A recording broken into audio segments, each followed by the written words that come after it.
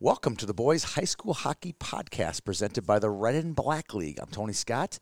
It's the state tourney preview, the show we've been waiting for all year, the second to last show we will produce this year.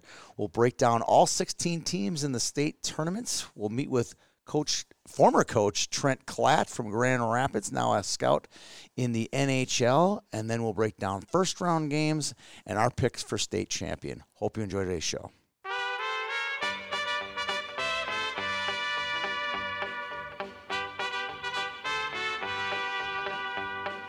Love is a burning thing,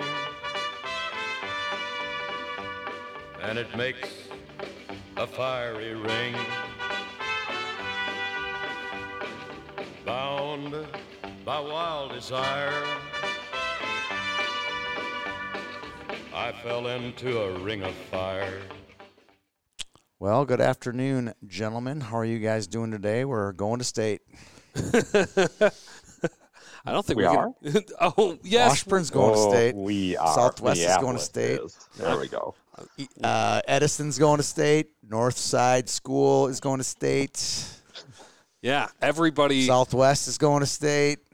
Sobriety High. South High is going to state. Sobriety High. Sobriety High is probably going to state. WOC is going to state. There was this thing at Southwest or in Minneapolis. It was on Lake Street called WOC Work Opportunity Center. Oh, yeah, I'm familiar. And WOC kids didn't graduate from WOC. They would go back to their high school at graduation. There's 3 kids surrounding me because I was last, right? The three kids that were next to me, I'm like, who are you? Are you in the right place? Because we go to WOC. And I'm like, oh, yeah, that school up on Lake Street by Arby's. Yeah, that one. Oh, that Arby's. That Arby's. But I'm sure they'll all be there in force at the Yes, will WOC be represented? Do they even have WOC anymore? Probably not. Probably not. Can't help you on that one. No idea. Okay, No idea. so we had a great week. This was one of the best Some of weeks. us had a great week. Okay, Carl had a bad week. Why did Kyle have a bad week? He hasn't caught I a haven't good. seen a good hockey game in a month. What's your bad game streak at right now, Carl? I have watched 9 bad games in a row, Tony. 9. and let's just say, the next 3 games I'm going to watch are Class A quarterfinals. Yes. Which might not be good games. Yeah. May easily get 12, you'd definitely be at 12, but Minneapolis Alex This is is- going to be a winner. Yeah, that's a That'll be winner. That's a For winner. Sure, that's a winner. No question. So, okay, you want to go over that first? We'll go over that. We'll go over the Minnesotan Pick'em Challenge is complete, and this is the first reveal of our winners. There's some actually somewhat entertaining winners here. Chris Cardenas, who I'm assuming is the father of Devin Cardenas from the state-bound Cretin-Durham Hall team, or a relative of some sort. He had 8 out of 8 AA winners in his pool. He had 93 whopping points. No YHH staffers in the top 10, but 2 top 10ers of note. Chad Olson from the Horn, an original, OG Horn member. And then West Metro, 5 guys, whatever his name is, John Miller. He gets the 9, so Ole gets the 8, and West Metro gets the 9, so congrats to them for doing well. Carl, the highest podcaster came out of AA, 19th out of Carl, Tony, and Danny, nowhere to be found. Yeah, 2 and 5 effed me over. My horse literally just pulled up lame at the quarter pole and went my home. horse is glue. Yes. I think I homered a couple picks in 7, but beyond that, I think I got everything else. So if I had actually voted with my brain instead of my heart, I probably would have. I would have done well. Oh yeah, you would have won. You would have won. Oh yeah, that's it. Yeah. I would have won. Sorry, you're right. We'll give you the money then. Yeah, no problem. You deserve it. Perfect. We're all in agreement. Chris will get a $250 gift card to the Minnesotan. Congratulations to Chris. Now, here's where the fun begins. Class A. A former AA assistant, Louis Krenzen, Duluth East's Congdon neighbor of yours, I'm My sure. neighbor. Yes. 2 blocks away. He wins 74.25 points. Listen to this, though. This is great. John Conley, a.k.a. Watching Puck. He would have won. He picked Simley in the finals of 4A, and didn't it go like double overtime? Maybe It sure did. double overtime. Yep. So that double overtime loss by Simley cost Johnny the $250. Bum, bum, bum, bum. Another guy who I don't remember his name, he lost when Chisago lost to Matamina. So he had less of a chance, but he actually ended up fourth. It was one of those weird initial ones like M. Garin or something. I don't know. I couldn't make out who he was by his. Related to Bill? Or Will. Yeah, Will Garin. it was different than that. But anyway, so that guy finished in the top 3, and then I took 4th in Class A. And then West Metro, John Miller, 5 guys. He was a top 10er. So was Danny Ryan. Congratulations Thank you very to much. that. And Carl just outside the top 10 at number 11. So congratulations to Louie. I'm sure the next time he's down visiting his good buddy in Andover, which seems like every other week, he'll scoot over to Well, he'll be in White Bear Lake. Will he be here for the state tournament? Stars of Tomorrow. Stars of Tomorrow. Yes, he will for sure be at Stars of Tomorrow. I'm sending out an all-points bulletin. If you have a 2014 goaltender, Louis is still looking for one for his North Stars of Tomorrow team. So, There, Louis, we pimped it. Okay. there we go. There we you go. pimped You're it. welcome. Never said I didn't do anything You for brought Lou. this up to me. Yes, yes. So there you go. There's the Minnesotan. Thanks to Corey Roberts at the Minnesotan for Oh, yeah. his donation of these gift cards, and we'll get 2 more of our listeners into his building, and you're going to get some good stuff. Is that an actual Minnesotan shirt there you're wearing? Yes. Yeah, he's like, rocking both Minnesotan. times we have picked a Minnesotan on the show, I have You've been been wearing wearing it. a Minnesotan You're shirt, doing even great. without planning it. That's nice work. That's nice work.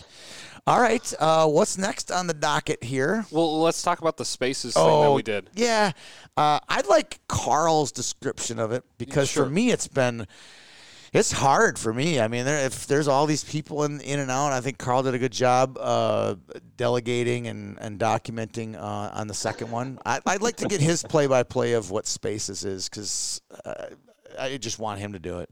Sure. Okay. Well, Spaces is basically a live call-in show format on Twitter. So it's audio only, and someone starts the Spaces. So Tony starts the Spaces, and then he can nominate co-hosts. So Danny was one, I think the first one. I've been one. And then we can then bring people into chat with us. So I think we can have up to 10 people chatting at a time. Then as many as we want can be listening. So we can have this room of people listening to a handful of people talking about high school hockey. And so we've had a couple of coaches come on. We've had a couple of players come on. We've had just some people we know around the state come on. Then we've also just at times invited in the randos who want to speak. And sometimes they've been insightful and really interesting new people to meet. And sometimes they've been really weird. And it's been great. One of them, Keenan, I think we need to talk about on Tuesday, is a grower of medical marijuana medicinal marijuana in Massachusetts. You know, Really you cool. can't make this up. I haven't looked at the legality of medical marijuana licenses in Massachusetts, but I am now very curious. Yes, yes, that was an interesting take. And I don't know. They were all there's some interesting people come on. I think we can do better, but it's literally a brand new space, no pun intended, for us and how to communicate. We had over 200 on the first time. I don't know what it seemed like we always had 50 or 60 on the second time. I think over 100 briefly, but yeah, it was mostly 50. I think, again, time of day is important. We started this one at 10. I did 2 interviews with World Kids, so that got us out about an hour farther out than I would have liked to have done. And I thought the show went an hour too long as well. It sure did. I didn't mind me. I was driving from Me neither. from East Grand to It was just Bemidji. keeping you two It entertained. was keeping while you were me driving alive. home. Fine, no big deal. But had I'm I just been like, sitting okay, at home, I I'm would have been like, okay, time to go. Let's wrap it up. That was me. I was sitting there being like, okay, I'm letting in some more people to talk just to keep this going. Have you ever Keep been, this going. sat outside the hotel lobby, in that little right next to the entrance? I was sitting there for like 5 minutes, and then I'm like, I want to get in bed and go home. I'll be done. Like we're all doing this little. We were all doing it. Let's be done. Let's be But done. we will do it again. Chances are next Tuesday. Yeah. Around the same time, probably. Tuesday. I would say it's going to be a Tuesday 9 to 10. Yeah, gig. somewhere. And I promise never, ever, ever to bait anybody into spaces like I did last week. I did a very effective job baiting the Eastview fans into the sure did. spaces. We had So 40 Eastview High School students on listening into how I was going to deal with the hate. I said, we hate Eastview. That's all I had to say is we hate Eastview. Obviously, we don't hate Eastview. No. It was this joke. It was like because there were people chirping us after our last pod that we talked about the Stomper, right? When your girlfriend goes on Twitter, okay, and starts standing up for you, we're going to find that. That moment when, right? Yeah. Your girlfriend goes on Twitter. So, yeah, we were just having a little fun, and I thought the 2 or 3 Eastview people came on. We had good discourse. They got in, got out, and, boy, we lost a lot of listeners. We went from, like, 218 to 136 in, like, a flash when we stopped talking about the Eastview Cretin game. So. But we'll have an agenda for this next week, probably about the state tournament and like who you got and stuff like that. Yeah, we definitely want to get people on. We've got this kid from Cretin, Colin Bennick. He's like team manager, and he's a hard hat kid. He's got in. He did a nice job when he's been given the microphone. That's what we're looking for. Kids that are smart, want to have a educated discussion. We're not here to barb anybody or chirp anybody. You know, we just want to talk hockey, you know. Really? What do you mean? What do you mean? Who are we doing that to, Carl? We weren't chirping anybody except you, maybe. And me. Who else did we chirp? Yep. On the spaces? Well, Just see. Just be honest. We were relatively well behaved on the I thought we were. I think we're pretty. Not, you know, the other thing that's interesting. I put this in the tweet. We do not record spaces. It's kind of like Snapchat. It happens and it's over. There's no recording of it. We have the choice to record it. We don't. But I don't. No need interest in recording this moment in time. No. It just would be another. I suppose someone could argue from a media perspective, it's good to record it. Let people go in and listen. Who would want to listen to that? You know. No. That's like Jay Doshin following Danny. That's that First, kind of number territory. 1 follow. That's that kind of territory. So yeah, that's fair. Okay. That being said, let's hop into. Here's the format of today's show. We're going to go 16 teams right now. We're going to break them down. Going to go to a middle segment, and then we're going to pop into predicting and breaking down the games. And the middle segment is going to be Trent Klatt. Fingers crossed. So we haven't really prepped Trent Klatt on what's going to happen. He has no idea. So we'll see how honest he will get, and we hope that he does because he has had the best state tournament and the worst state tournament back to back in 365 days. And so it'll be fun to see what his opinions are. And this is sight unseen. Normally we do the interviews first. Yeah, we have not interviewed him yet, so it should be interesting. It's actually happening in real time. Yes. Yep. Well, it won't be because we will do the third part of the show before we do his version. So I appreciate your optimism that we'll get that far. We will. Okay. So before that, let's jump in and break down team by team, every team that made it, and kind of maybe talk a little bit about the section finals because a lot of us were at the section finals here. And this year's section finals were amazing. So section final gets into this discussion? Yeah, let's include it into this. I just want to make sure when I can sound off. This is when to sound off on that because it's not needed when we're talking about the state tournament discussion as much. See, I only saw 2. You saw 3, right? I saw 3 in 4 minutes. In 4 minutes. Right. Okay, Carl, let's start off with 1AA, Lakeville South. Yeah, so Lakeville South is the champions of Section 1AA. They come in with a record of 25-3. So the star players they've got Tanner Ludke, Aiden Willis, and Ashton Doms, their top line. Has been dominant all season long. Got over 140 points between the 3 of them. They have a very strong record at 25-3. They coming in to state on a 16-game winning streak.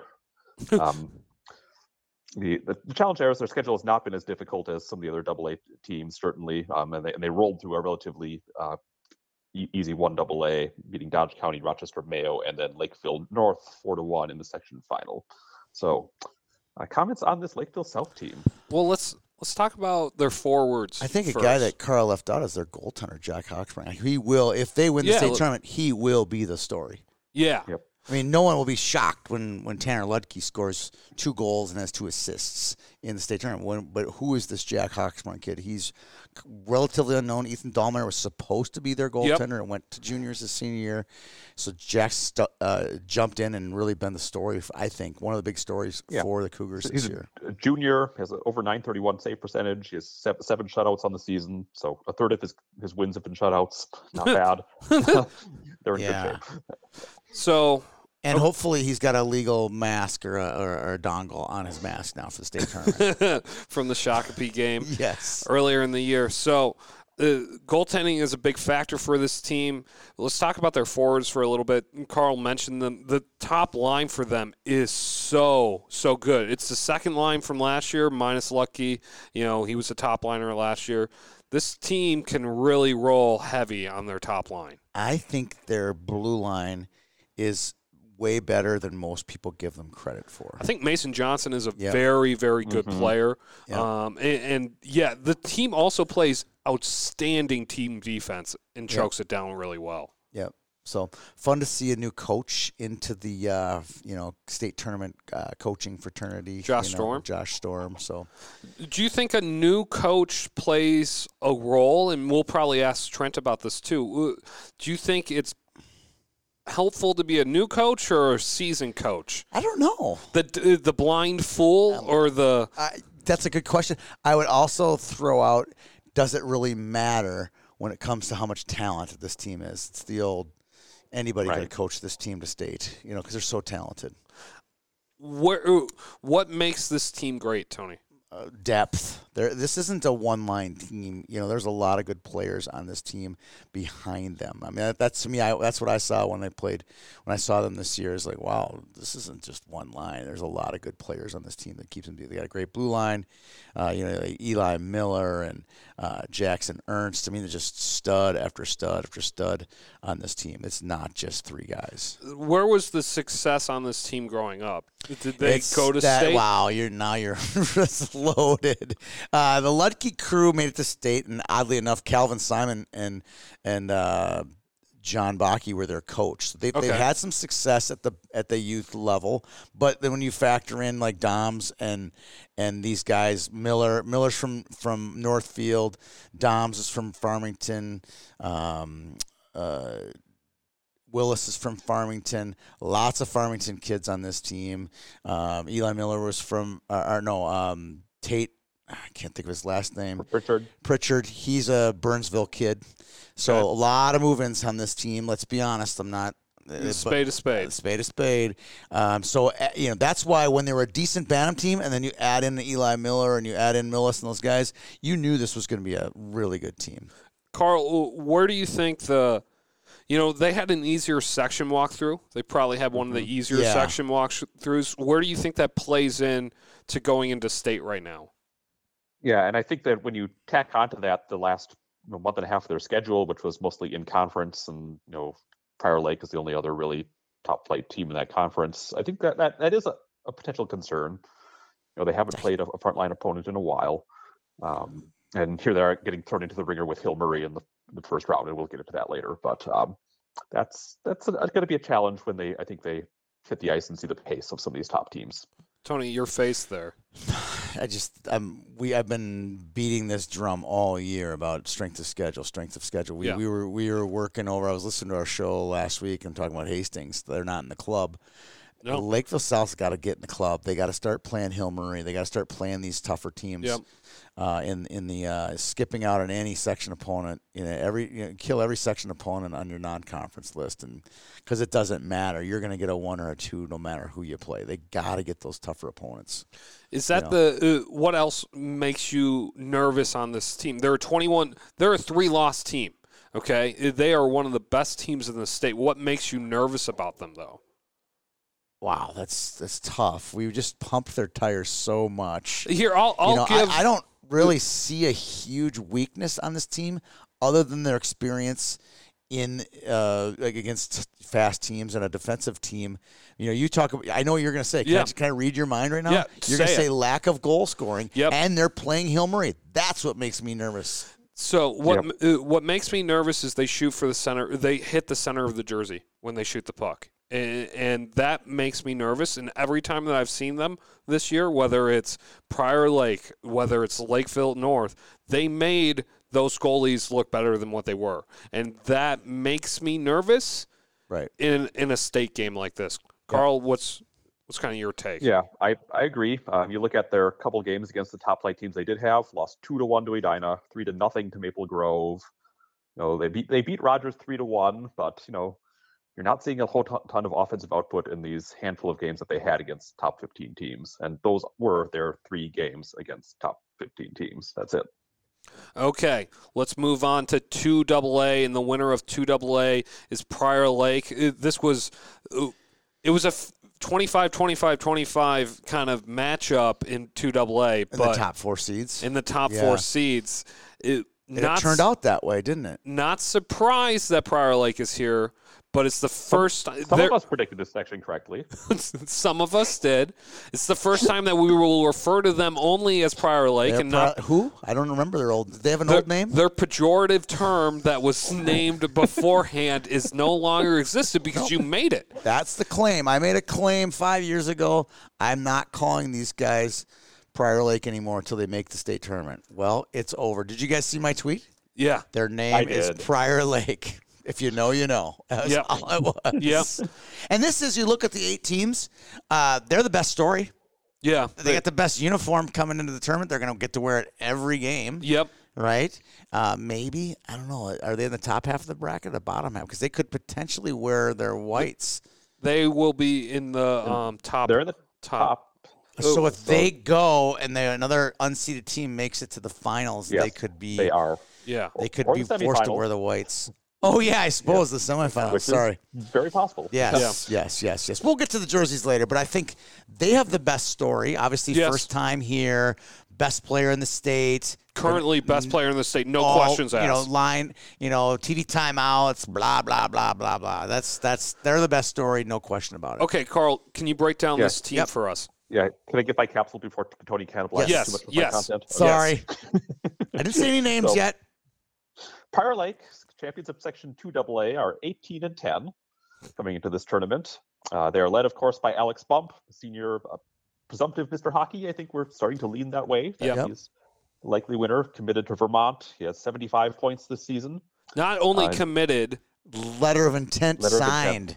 Sorry, it's very important detail. Yeah, people will ask this. I can't tell you how many people were like, "I saw Bob at the game on Wednesday. Why doesn't he play for the Gophers?" I heard that one about 4 times. I'm like, well, he can't play for the Gophers now. He signed a letter of intent, and we confirmed that with his younger sister. Or older. It doesn't older matter. sister. Yeah. Older sister. Yeah. Who was on our Spaces. This is how you can learn stuff. Come on Spaces. You can find out. Thank you very much, Sister Bump. Hannah, thank you. Anyway, in addition to Alex Bump, they also have 2 other great forwards in their top line. Also seniors, Will Schumacher and Sam Rice. Both very productive for the season. They have some scoring depth in the likes of Riley Duber, who had a couple big goals in sections. Very big goals. Jackson Anderson, their senior defenseman, puts up a lot of points from the blue line as well. And then Trevor Boschy will be the goalie. This team hit its lumps over the course of the season. They had a 1-6 stretch at one point in December. We were saying the wheels are off the bus. So what's going on here? But they really did stabilize things down the stretch. Again, in that South Suburban Conference with Lakeville South. So not the toughest competition, but they got it going, weren't losing bad games. Their power play runs at about 22%, which may not sound special, but remember, at midseason it was about 5. Oh, so it's trending the right way. Half of the season, it's been, do the math there, probably around 40. So Coach Pankrantz found something there. Mm-hmm. Yeah, so they've been coming on, and then obviously they showed that in sections where they had probably the toughest run of 3 games of anyone who's in the state tournament to get through sections. Yep. They had to beat Holy Family in the first round. Who they lost to. During the regular season, yes. And they beat Eden Prairie. Who they lost to. Also lost to 4-2. Then took down Chaska in the battle of, who they lost to. They didn't play Chaska, but they beat them 7-4 in sections. They would have lost to. If they played in December, they would have lost to Chaska. But they didn't, and they beat Chaska, and they're here. I would argue, and I hate to slam Prior Lake, fun to say those words together. I would argue that they didn't really have any big wins, and they played Lakeville South 2 weeks ago. And I was there. Yeah, And they didn't dominate that game. which is a little troubling, right? The only saving grace for them. I'm not trying to take the euphoria away. No. there's But some when reality. Saturday happened and Alex Bumps, like 10 out of 10, went to 20 out of 10, this is a different team now. And it's Alex Bump's team. And it really feels like Burnsville from 07, Carl. That's what it feels like when I'm watching these guys. They're on a mission, and they are heavy team. senior heavy team. Very good, Mr. Hockey player Tyler Barnes would be the great top line. They are on a mission right now. And the forwards, the forward group is will be fantastic. Is pounding. If the story would be fantastic if they were to win state. Now, Carl. Go ahead. No, I didn't have anything specific there, so you can go. Me either, but I think you look at this team, though. I think the big question mark all season long has been the defense, especially beyond Anderson and the goaltending, bleeding a lot of goals, which they did early in the season. The question is, can that senior frontline talent, that momentum, that team of destiny sense overcome the trouble they've had at the back line? They still bled goals in the section final, too. They let 4 in the section final. This is a team that needs to score 5 to win a game. Whatever game they're playing, if they're playing at the X, it will be an exciting game. Hands down. It'll be an exciting game. Hands down. And guess who they're playing? We'll get to that later. Yeah. It's going to be a horse race, that game. And they are prime. I would say this team is one of the most excited teams that's going to feed off the crowd more than anybody else. And their crowd is awesome at home. It's awesome at Braemar. It's going to be a spectacle at the I X. think it's going to be a 3-section crowd. Yeah, it's going to be fantastic. And they've never been before, so it'll be a total mess, and no one will know what they're doing, and it's going to be great. It's great.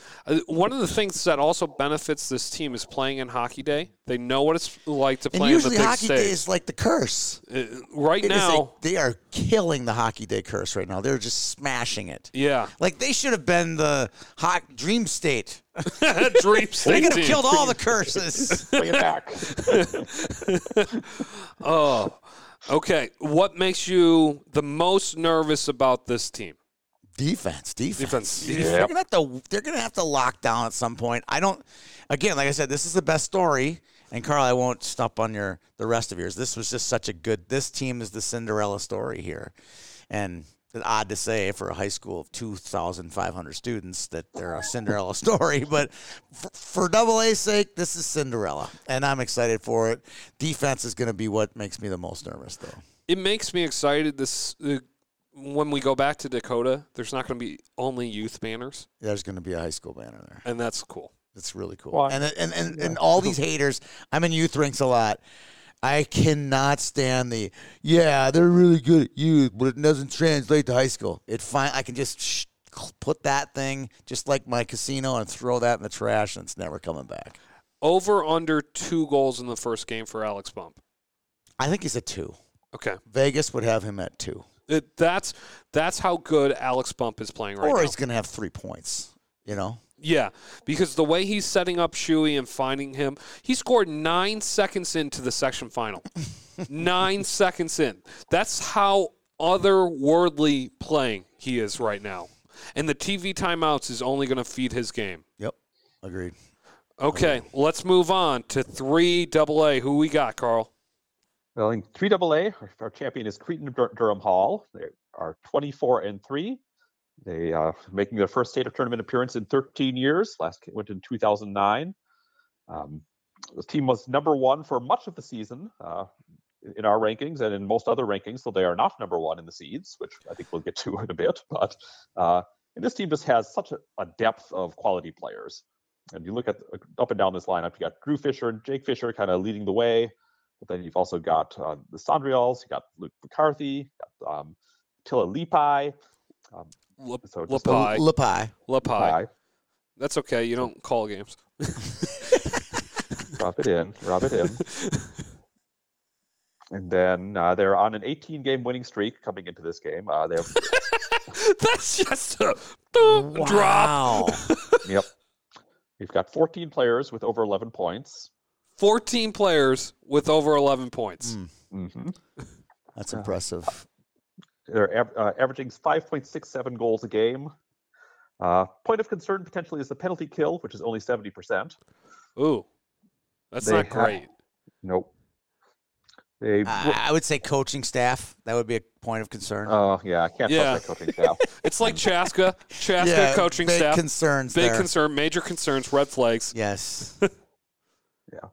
And then they I'd say pretty methodically moved through 3AA. Didn't necessarily blow everyone out, but took care of business and wins over Burnsville, Rosemont, and then Eastview. Did not have to play St. Thomas Academy, who was upset. And here they are in the state tournament, on a roll, though they also haven't played a ranked team in 2 months. So one thing about the section... That's a great take right there. Yeah. Mm-hmm. The section final, I will say, Nico was right about the score. I was wrong. Nico was right. What did he say? He called it that it would be a very close game. I said it was going to be more like 4-1. Yeah. 5-1. He said like 2-0. Okay. What was the final? 3-0. Okay. So, Nico, you were right. I said I would publicly apologize. But this team is humming right now. 18-game win streak. They are methodical. They are deep top to bottom, and they have one of the best goaltenders in the state. I'm glad you brought that up. I think their blue line, again, is the thing that's completely overlooked in this team. Oh, Jameson, Sondrell back there. Yep. They move the puck well. Simon, I think Simon might be the most athletic one of them all. And the thing about their blue line is they break out super well. Because they're all great athletes, every one of them. And so, when you need to get the puck out of the zone and keep it moving and keep the pace high, this is a blue line that does it. Yeah, absolutely. This is a special team. They again one of those. I literally you could make a case for all 8 of these teams winning the state tournament. And that's what we're trying to do a little bit here is kind of paint the case for each team. I agree. But the Fisher brothers right now on the top line have an outstanding connection. There's a reason why Drew Fisher's They've been playing together forever. When people play together forever and they then get to the high school ranks, special things happen. Yep. It's fun to watch. Carl, what's your kind of take on this team right now? Yeah, I don't think they have as much talent, but I compare how they play to the Minnetonka team a few years back that won state. Just like this perpetual motion machine of just great puck control, just great talent up and down the lineup, just keeping things moving fluidly the whole game long. It's really just fun to watch them play. Very steady, and Marco Bellick is, I think, the X factor that we also need to talk about here. Arguably the top goaltender in the AA field when he's on his game.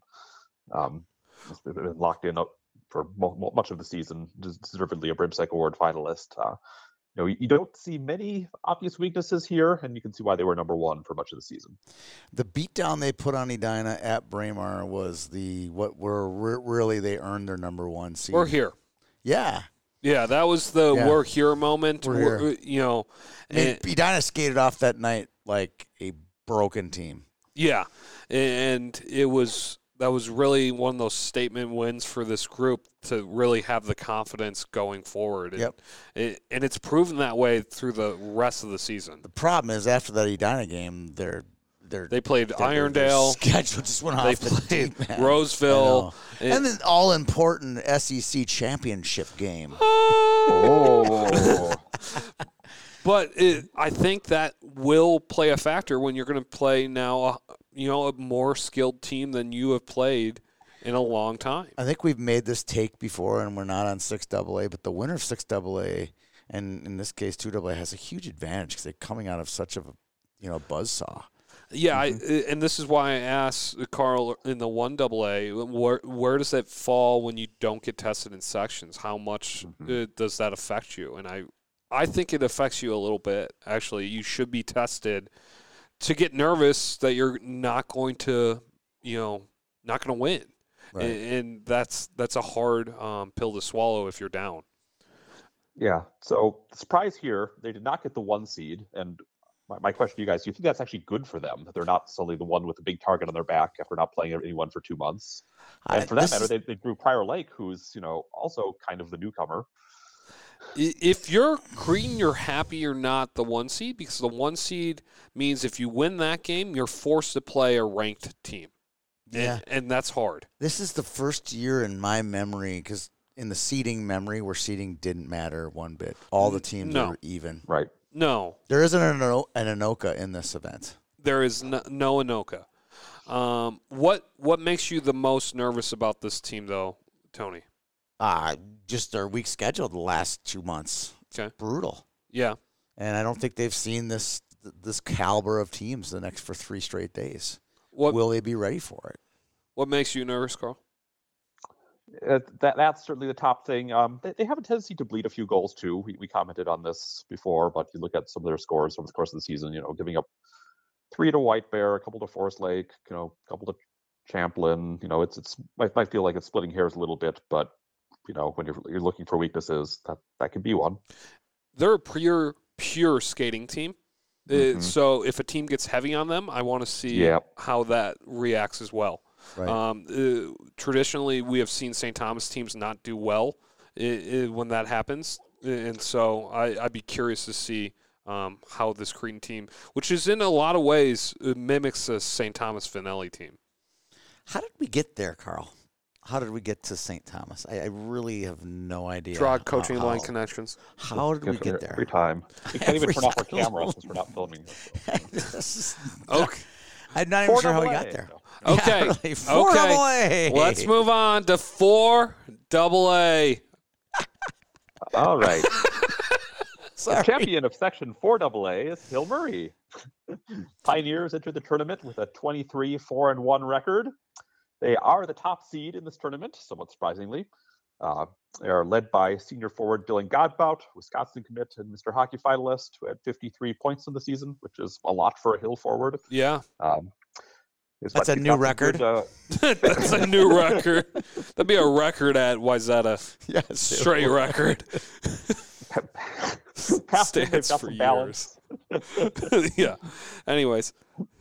So balanced attack beyond Godbout, a bunch of forwards who are piled up a decent number of points as well. Brady Ingebrigtsen, Anthony Madigan. That's the top line. Yes. Mm-hmm. And you look at what really I think the strength of this team, though, is its defense, where you see Leo Gruba, who's another Mr. Hockey finalist. You got Axel Begley back there. You got Logan Hensler, the sophomore stud. No, freshman. Right? He's a freshman. Freshman. Okay, yeah, he's a freshman. Even Sorry. better. Yeah, he's This will be our last time we see him. So just he's gone. He's so good. He'll be, if he wants to leave his home, he will be in the National Development Program next year. Yeah, no questions asked. He is an absolute freak. He and Skahan will be goners. Gone. Yep. And that's really just classic Hill Murray, though. Just got those stars on the back line. 2 of their top 3 scorers are Begley and Gruba, so they're great back there. They've been on a roll of late coming in. They really were never seriously tested in the 4AA playoffs. Beat Gentry Academy 7-2, White Bear Lake 5-0. We're beating some very good teams near the end of the season, like Maple Grove and Moorhead. Moorhead. So, yeah, just worked them. Mm-hmm. So we've seen this movie before. We've seen Hill go on a roll, playing that heavy defense and scoring enough to get it done. And right now on paper, this team kind of looks just like that.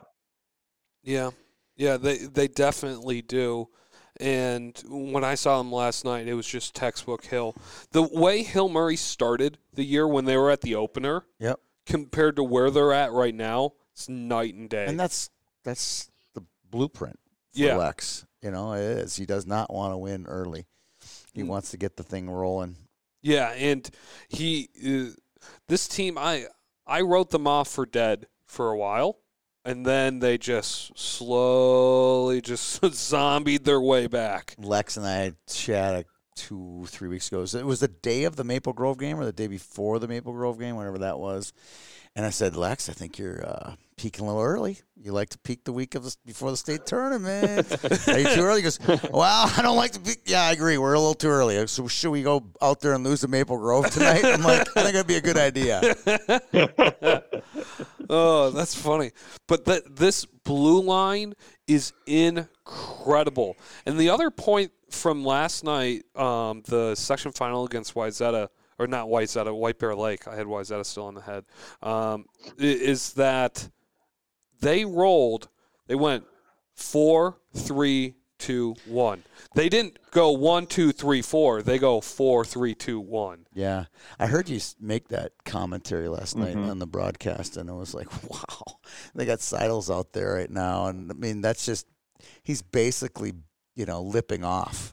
Yeah, to White Bear, like, look, I can put my fourth line out here, and they're better than your first line. I can't tell you how many times last night the fourth line was against the first line. Didn't matter. Didn't matter. It was the Don't care. It was the biggest. Don't care. It was the biggest I don't care ballsy move against a rival that if you know type of thing. Very subtle. It was very subtle, and it was well done, well executed. Rub it in. Yeah, I know. But I love it. We've documented this before when Wayzata won the state championship. Their fourth line with Ness was in Griffin Ness. Griff. Griff. Well, he had a So- game winner in like the semis, I think. And so the team that can roll 4 like this and trust, not just roll, trust. There is Yes. so much trust no matter who is out there for Hill right now because they are so methodical. Yeah, it's going to be an interesting collision of if Prior Lake and Hill ever meet. It'll be a collision. Like, wow, this is a one-line team versus a Team. team. The only thing that I would say about Hill, can Hill get into a running gun game? Can Hill play a 5-4 game? If something goes that direction. I don't that's one of those unknowns. And the other interesting, I mean, we're poking holes here, but yes. But the other interesting thing is I haven't seen Jack Erickson get tested either. I wouldn't say that he played outstanding. He had a shutout last night. He had a shutout, but it was was there a couple breakaways too? Or there was a couple. One White Bear, you said the old driver. He should have used he's used the 9-iron to the driver. He just fired over the net or something like that. There was several moments where it was like, okay, if White Bear was there, that would have been a goal. Where just the way he saved things, it was like, okay, more skilled team. This could have been a different game. Correct. And so that's what makes me. I'm poking a hole here, but it's just like, can they get into that slugfest? They haven't done that. When was the most goals that they've given up recently? I know, but the slugfest would have happened against Moorhead or Maple Grove, and it didn't happen. So to me, I don't have any fear that they're not going to win. I mean, when we get to the pick'ems, I'm picking them. That's the easiest pick ever. Plus, they're angry team. These kids last year because of last year. Mm-hmm. They gave up 3 to Moorhead. They gave up 4 to Grand Rapids. 4 to Moorhead. So, 4 to Moorhead and 4 to Grand Rapids. So it's happened. Yeah. Okay. Yeah, I think Grand Rapids tie wasn't a great result. So there are a few on the. Didn't they shut out Maple Grove? They shut out Maple That's Grove. what I want to remember. The 3-rip. Mm-hmm. But that's a point that I have is they tied Rapids in a high scoring game. They beat Moorhead in overtime. So if they start letting in goals, can they keep running away with it, or is that where it gets close? So that's the knock that I have with these guys. Mm-hmm. Okay, let's move on to 5AA. All right, the champions of Section 5AA are Maple Grove. They went 21-6-1 on the season. Were the 2 seed in 5AA, but came out, I think, still to no one's surprise. They're led by Landon Gunderson, her junior forward, who had 72 points this season. That is passing machine. The passing machine. Yes. Landon Gunderson. The passing machine. 19 goals and 50-some assists. And then the people he's passing to are Finn Brink and Josh Giuliani. They're 2 senior forwards on a very potent top line there. This is a team that doesn't have a ton of scoring depth. They do have Danny Nelson, versatile sophomore who has played some forward and some D this year and is dominant wherever he is. And then they've also got Luke Margineau, who put up 28 points as a defenseman also. Margineau. Margineau. They've averaging 5.18 goals a game. They have the best power play in the state tournament field at 36%. Whoa. Did you say So 5 goals a game? Yep. Wow. So you can see how it really revolves around this top unit for this team. They are putting up a ton of points, especially on the power play, and when they are on their game, they are tough to beat. As I said, they beat Rogers in the section final 4-2. Also steamrolled a pretty decent Centennial team, so are in good shape coming out of 5AA, and really have been one of the hotter teams down the stretch. That Hill loss aside, there have really been some eye-popping scores where they beat up on Grand Rapids, they beat up on Hermantown. They've really shown that they can be a force to be reckoned with here. They split with Andover. Yep. And lost the only meeting with Rogers, right? And lost to Centennial. Well, until sections, yes. Yes, this was the only meeting before sections, right? Yes. Because they didn't win their conference. They didn't get the number 1 seed, right? No. Yeah, so they had a little grit in their team at the end. Yeah. Okay, so their forwards, this Finn Brink is incredible, and he's great on the power play.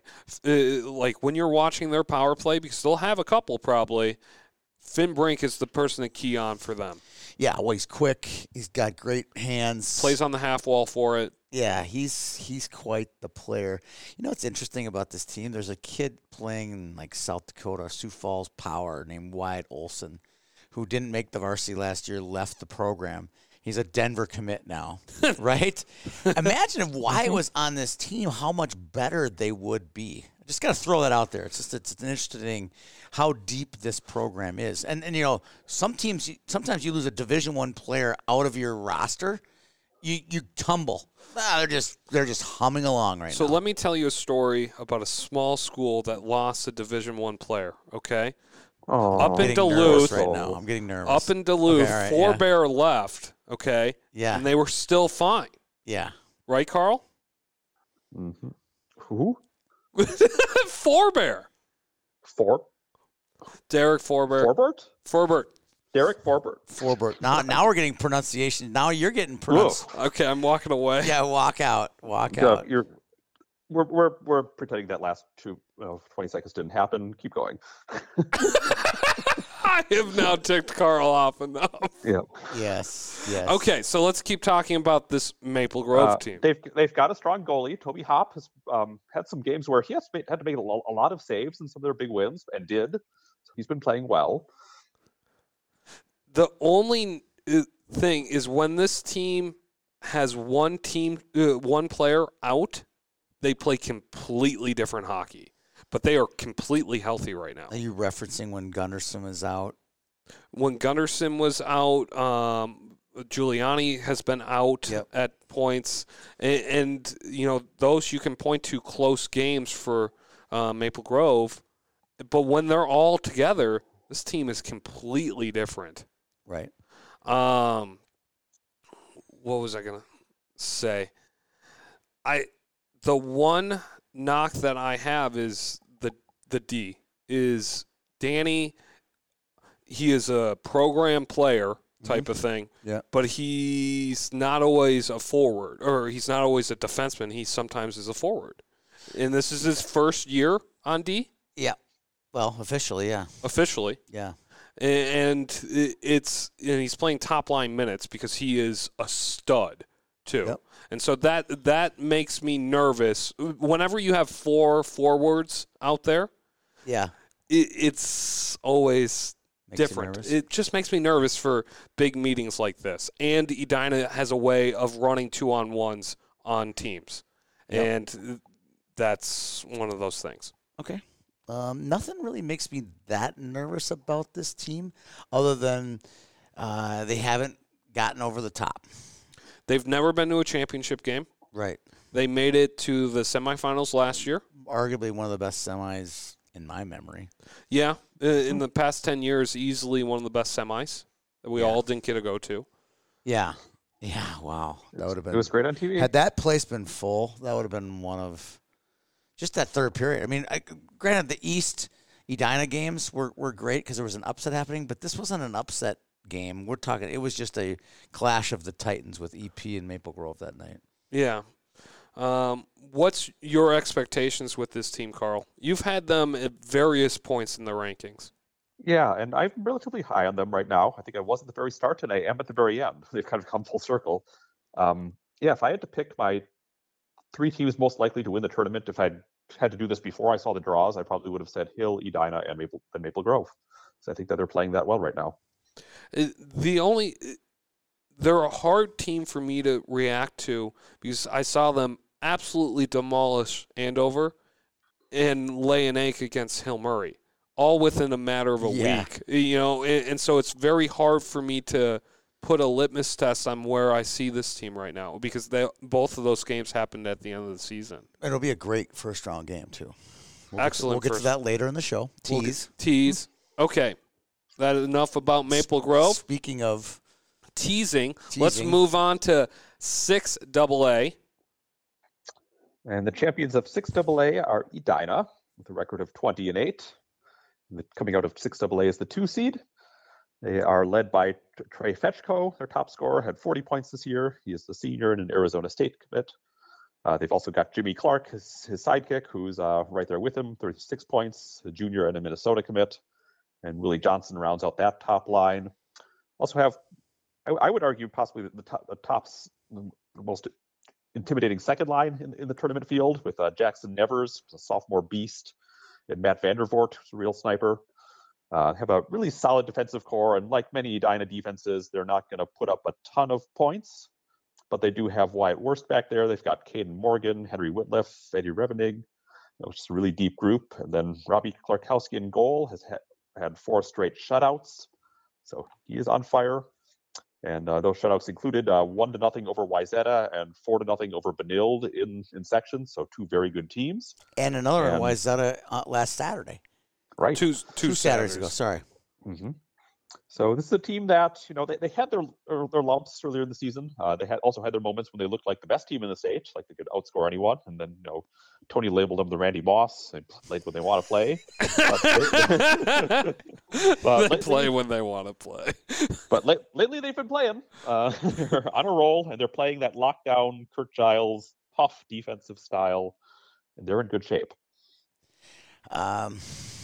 Well, can I talk about that section final for 1 second, too? Yeah. Sure. Yeah, that they came out with an agenda, and they instituted it, and they did not look back either. Tell me about it. I just kept checking the feed and seeing that they were winning, and they were up by more than 2 goals. I was like, wow, Benilde is struggling to put points on the board. What was the key to their success stopping Benilde? So Nevers was a big key to that game. And then they put 3 people on the blue line, their defensive blue line. When Benilde tried to enter, there was always a man on him. Never a clean shot. And Yakish and Sarsland played too many minutes. Really? Yeah. They just stayed out there, and they got frustrated. Sarsland had a bad penalty at the end of or in the second period, cross-checked and took the net completely off too. Yep. Threw it into the boards on the cross-check. But yeah, it was Edina came in with an attitude, and they knew exactly what they were doing. And they just controlled it, and they did that in the Wayzata game. They had a game plan. They knew it was going to be close, and that's what they did. And Edina is bought into Kurt Giles. It feels like right now. Tell me about, just before we move off of this game, tell me about the physicality. Who won the game on the boards? Edina had to have out physical. Yeah, they did, and I mean that stems from their D is just so solid, just consistent. Worst might be the biggest of the names on that. Yeah. But he's Caden also Morgan's a big kid too. Exactly. And both of them, and I've said it before, Worst fills out his jersey. Yeah. He's a big. Caden's not far behind. And he's not. And it's also a team that realizes what they have in their 2 forward lines too. Right. And they rely on it. And it was kind of funny. It was textbook Edina hockey. It was 2-on-1s, like I said, going down. And the cool thing about Edina is in most 2-on-1 circumstances, the player tries to pass the puck. Edina players don't pass when there's no pass there. Edina players shoot. And Right. Edina players score that way too. And it's hard to stop. And when it's on, it's really, really good. And that's what it is right now. They're playing their best hockey at this point in the season. And they found a black hole in the middle of the season. There is no doubt about that. Right. And this was not – they came into a game which they got run out of Braemar earlier in the year against Benilde, and then, boom, just destroyed them. Two things. We talked about both of these topics I'm going to talk about on our spaces on Thursday night.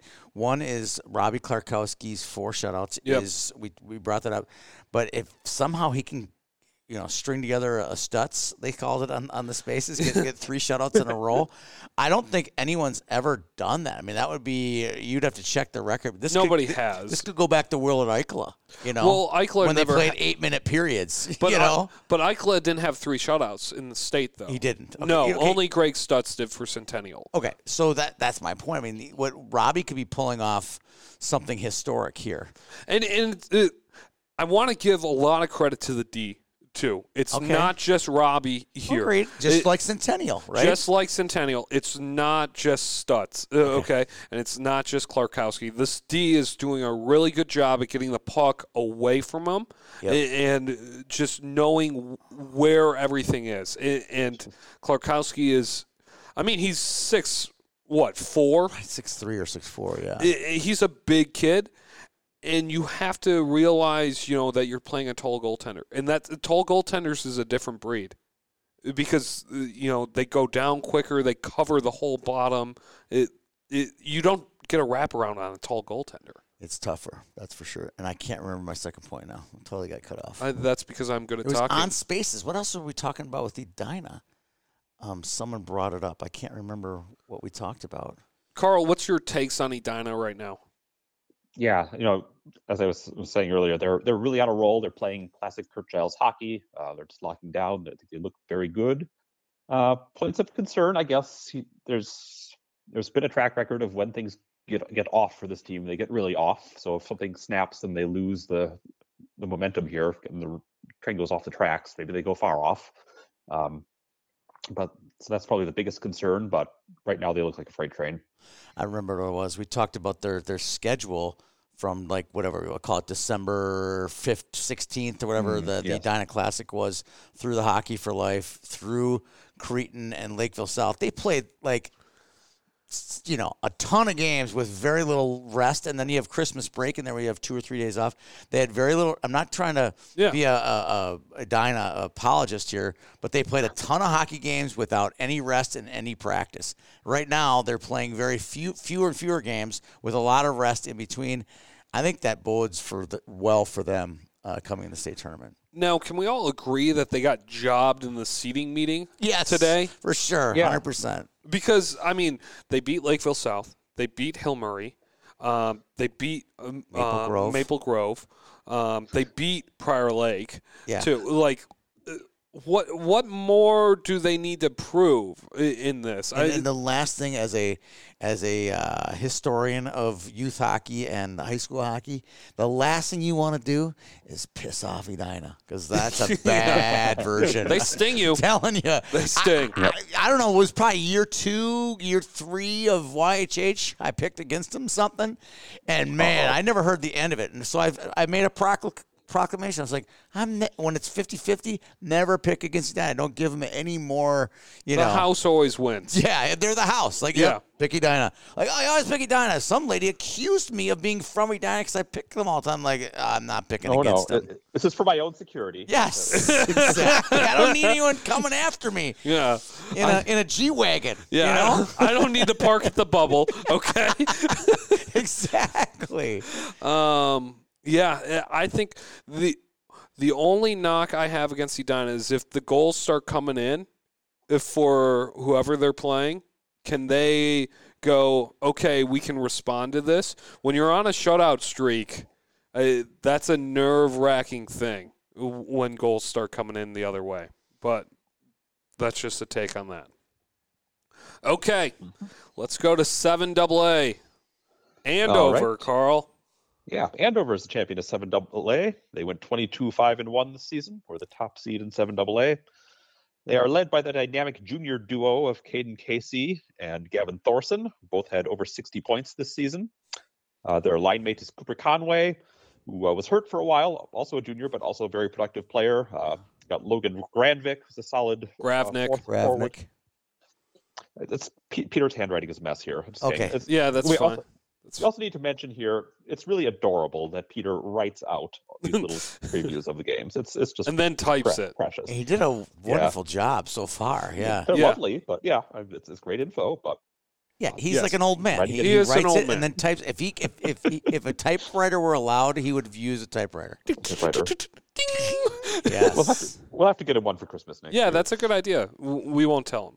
This will be a surprise. No. Yeah, he'll never know. Okay. Anyway, a couple great defensemen on Andover too. Weston Knox being, someone who Snub. we thought was going to be a Mr. Snub. Hockey finalist. Complete snub. Yeah. Real solid senior defenseman. And then Kyle Law, his compatriot back there, also been really solid. And they've got another Frank Brimsack Award finalist in goal. We have all three of them in the tournament this year. First time ever. Yeah, that's great. And Austin Bronze is his name. He has 1.72 goals against, 927 save percentage, bunch of shutouts. Every time you read these team breakdowns, That's it's like crazy. It's like, okay. Cream is risen Yeah. to Well, the top. I skip over the boring stuff. I mean, their power play is 22%. Shrug. But no, even still, like, you can't make Anoka look good that year, okay? I'm sorry. You can't Well, they got make... Isaac Johnson. And Yeah. We've seen some Lakeville teams that stunk. Okay, this is not the case Especially right in now. your guys' high school era. They were brutal. Ooh. They're like last place team in the Lake Conference. Remember that? When Shakopee made it to the tournament? Yeah. Brutal. Anyway, it's their third straight appearance in the tournament. Giving up just 1.7 goals a game, solid defensively. They rolled through the first two rounds of a thin 7AA, and then I think, but maybe a mild surprise, at least to some of us, really handled Grand Rapids quite well in the section final, beat them 3-1, and outshot them by a lot in the early phases, and held on after that to get I that got win. Casetas coming my way from Willie P. Yeah, and I picked this one wrong. Just foot in mouth. I thought after watching this game, they were the better team at IRA, and they were not when it mattered. No, Rapids just in the section final, they never ever showed up. And I think here's my take, and Carl, you can correct me on this, is the puck moved very fast on the NCAA ice. It moved fast, the boards were bouncier, and maybe that's it. In more of a non-skilled team, a team that needs to rely on hits, and I just don't think it happened for them. And Cooper Conway being back obviously is such a difference maker because it limits that adds speed to their second line when you put Gravnik there, and it limits the DeMars line. Yeah. And so I think maybe that's it. Well, I was. We're talking about. I was in East Grand Forks with the preparation of doing my interviews on the way through to Hermantown, who had already punched their ticket. And I was hoping Fergus Falls would lose, so I wouldn't have to go back 2 hours. And I was hoping Go Otters. I was hoping Grand Rapids would win. And guess what? They both lost on Thursday night, and I just trucked it over to Hermantown. Yep. Okay, Carl, did you have any other takes on the section final? We were both there. Yeah, it seemed like Rapids was really sloppy. It seemed like they did not rise to the moment, and Andover, being their third straight section final and having won 2 in a row, they felt really comfortable in those shoes. It was a total role reversal of Andover a few years back. They just looked like the team that was meant to be there and in control. And I mean, things got a little shaky down the stretch. I mean, Rapids finally poured it on in the third, but they held up pretty well considering. So one of the things about Andover this year is they played the best first period of hockey or single period that I had ever seen all year. They worked Centennial in the first period at home when I saw them play, and I would say that mimicked the working that they did in the 17-3 in shots in the first period against Grand Rapids. This is a team that when they want to turn it on right away, they can just hold you down and they will suffocate you. I mean, did Rapids touch the puck in the first period? It did not feel that way. I mean, those 3 shots could have been Andover shooting on themselves by accident. I think there were 2. Yeah, I was a bitter person. And wasn't there You only sure goal were. an own goal by Andover? Yeah, yep, It was an ugly goal. Ooh. yeah. And so, but to move on with Andover, this is a top line that is, I think, one of the best lines in the state. You have 2 outstanding D in Kyle Law and Weston Knox. And the other thing is Mark Manning is used to having 2 outstanding D. We've seen this before with Wyatt Kaiser and Mitchell Wolf. And so and TV timeouts is going to benefit this team because one of those players is going to be on the ice at every single shift. And that's what's going to make this Andover team tough to punch out. That's why these games are going to be great. I think we're going to get some overtimes. I think so, too. Just not 3 overtimes. Then I don't want to get into that mess. Right? Remember the Lakeville South EP game? Yeah. Ruined my dinner plans. It was really annoying. Oh, that part, yeah. But I'm just talking about, Yes. we don't need that Jefferson Minnetonka thing relived where you play the next day. No. If you play overtime, get her done. Yeah, you keep playing until there's a winner. Yeah. Carl, what do you like about this team right now? That top line is just so fluid. I think their puck control is, it's kind of in the same category as Cretin, where they're going to just hold out the puck, control the game, feel real fluid and steady. On the flip side, they have had a few games where, and even in the section final, where they control play a lot, but don't necessarily score a ton. It's a Lakeville South type of curse. Yeah, so if Rapids had popped one, just some little fluke bit of luck early on there, that would have been a totally different game, even though Andover seems to be in total control. So that's my concern there. I don't know what type of fans Andover is going to bring too. The last 2 years, this is team 3 years in a row now. The last 2 years, they were on spring break the first year. Yep. And last year, go last year. And so we're waiting. We need a performance out of them. We need a performance out of them. We do. That's all I'm going to say. Yeah, calling out their fans right now. Gotta show up. Got to show up. I mean, Coach Manning, you're in the high school. I mean, yes. Are you at least, start handing out flyers. Yeah. Just, hey, tonight, big party down in St. Paul. We need a band. We need a guy in a husky suit. We need things. Yeah. Yes. So that's my hope, because they play the night game, and it's, when more people stick around for the night game, it makes a very exciting. In high school, even when I was in high school, it's a little bit of a mob mentality. Like, it's yeah. where everyone's going, sure. right? It's a total mob mentality. You know what I mean? You go to the football game tonight? I don't know. I'm not going to go. All of a sudden, there's nobody there, Oh, I went to a third place game once, and people are like, "Oh, I'm going." I was the only one there. I was like, "Oh, well, I guess I'll lead the TOMMIES, I guess." Yeah. But yeah, it's just bring a student section. Just want to see that because you guys are a very, very proud program right now. Yeah, we want to see it. And we want to see it and keep the tradition alive type of thing. Okay, let's go to 8AA, Carl. All right, the champion of 8AA is the Moorhead Spuds. Surprise, surprise. Spuds went 21-6-1 this past season. They have a top line that is right up there with a bunch of these great top lines in the tournament.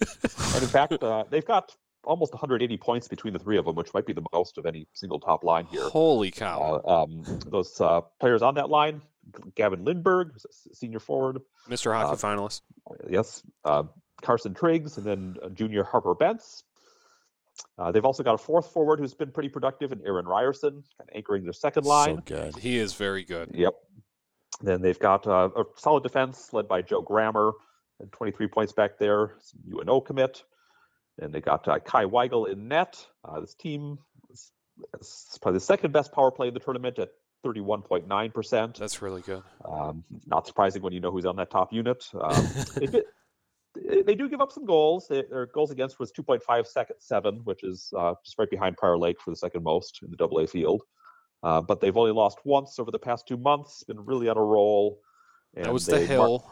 And they marched through the 7AA or 8AA tournament too, taking down St. Michael Albertville and Elk River, and a scrappy Elk River team that stuck around for a little while, but ended up winning that game 8-4 too. Tony, you want to talk somebody was about at that game? Yeah, that was a way closer game than 8-4. I thought Elk River went down 2-0, and then bam, scored 2 goals, and then in the second period, they just every time Moorhead would score, Elk River would answer. I thought it was a pretty exciting game. It got my blood going pretty quick. I thought the score was like 5-4 at the end of the second period, and this kid named Pilic, he had just scored to make it 5-4, and then got a breakaway. Literally like about 30 seconds later, and could have tied it 5-5 going into the third. And they had a ton of grade A's early in the third period to tie it 5-5. Once they got to 6-4, it was like slowly but surely you could just feel it erode away. There was a sequence, and I was in the penalty box, so I was sandwiched between both boxes at the MAC. There was a sequence where Elk River was, you could just feel running out of gas. They had last change. They did not have last change, but they took last change on 2 consecutive shifts because they were so discombobulated, and the refs just felt bad for them and let them have it. And Ammerman and Kunka were like, "What are you doing? They don't get any more changes." And it was on the other end; it was in their D zone. Sure. And they were like, "What? Why not?" It was one of the funniest exchanges there. I'm like, "Well, yeah, it looks like they get last change again." But it was almost like they didn't care. Like, we got a 2-goal lead, and then the 7th goal, I believe they scored, was absolutely ridiculous. Stockman's making these huge saves. They're missing wide open nets, and then finally they scored. It was almost like the Elk River fans were like, thank God they put the horse out of its misery, because they knew it was over. For 2 and 3 quarters of that game, give Elk River credit. I have a whole bunch of respect for their staff and their community and their players. They really did well this year, especially late in the season. They outkicked their coverage. They really did, and they need to be given that hats off to them. And again, Sam Stockman let in 8 goals because I don't think it was an empty netter, obviously. That's a big number for him. And what they did was they basically stood in front of him. They owned his space. And I think 3, maybe 4 of the goals, he didn't even see the puck go in the net. He was so screened. Wow. So there's my take on that game. So, but I think, we gloss over, we talk about a little bit point leaders, but I think the key to this team is their depth and their D. I mean, you talk about Joe Grammer, but, you leave out Joe Schiller and Colby Creer, Andrew Searles. Andrew Searles, this is, I don't think that he ever really played on a AA team. And here he's earned his way all the way through, and now he's playing big minutes for the Spuds. And he's big, too. He's 6'2", like 190 pounds. Something like that. So he's a big kid. There's just a lot of depth. Like, there's 6D Dalton Songstead. That kid's playing top 4D minutes pretty much anywhere in the state. So I think that's the key to their team is they're 200-foot defenders. They're not these flashy end-to-end type defenders, but they got skill and they know their role. It's a fun team. I fully expect to see them in the state final. Fully expect them to be there. I would say I agree with you. This is a team that knows – every player knows their role on this team. Absolutely. And that's a dangerous team to play right now when they are very comfortable just playing. They're not doing anything beyond their means. Correct. Carl, what's your take on Moorhead right now? Yeah, again, very solid team. You love that top line. They're going to be super productive. You do worry a little bit about the number of goals they've bled. It's been more than many of the other teams here. So if there's a point of concern, that's it. But certainly a team that could be playing on Saturday night. Winning on Saturday night, it's Moorhead. Yeah, I see this as one of those years.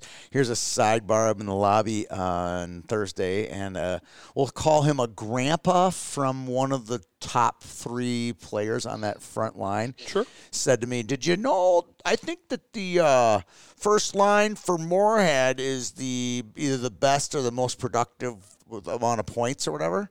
And I said, well, I don't know.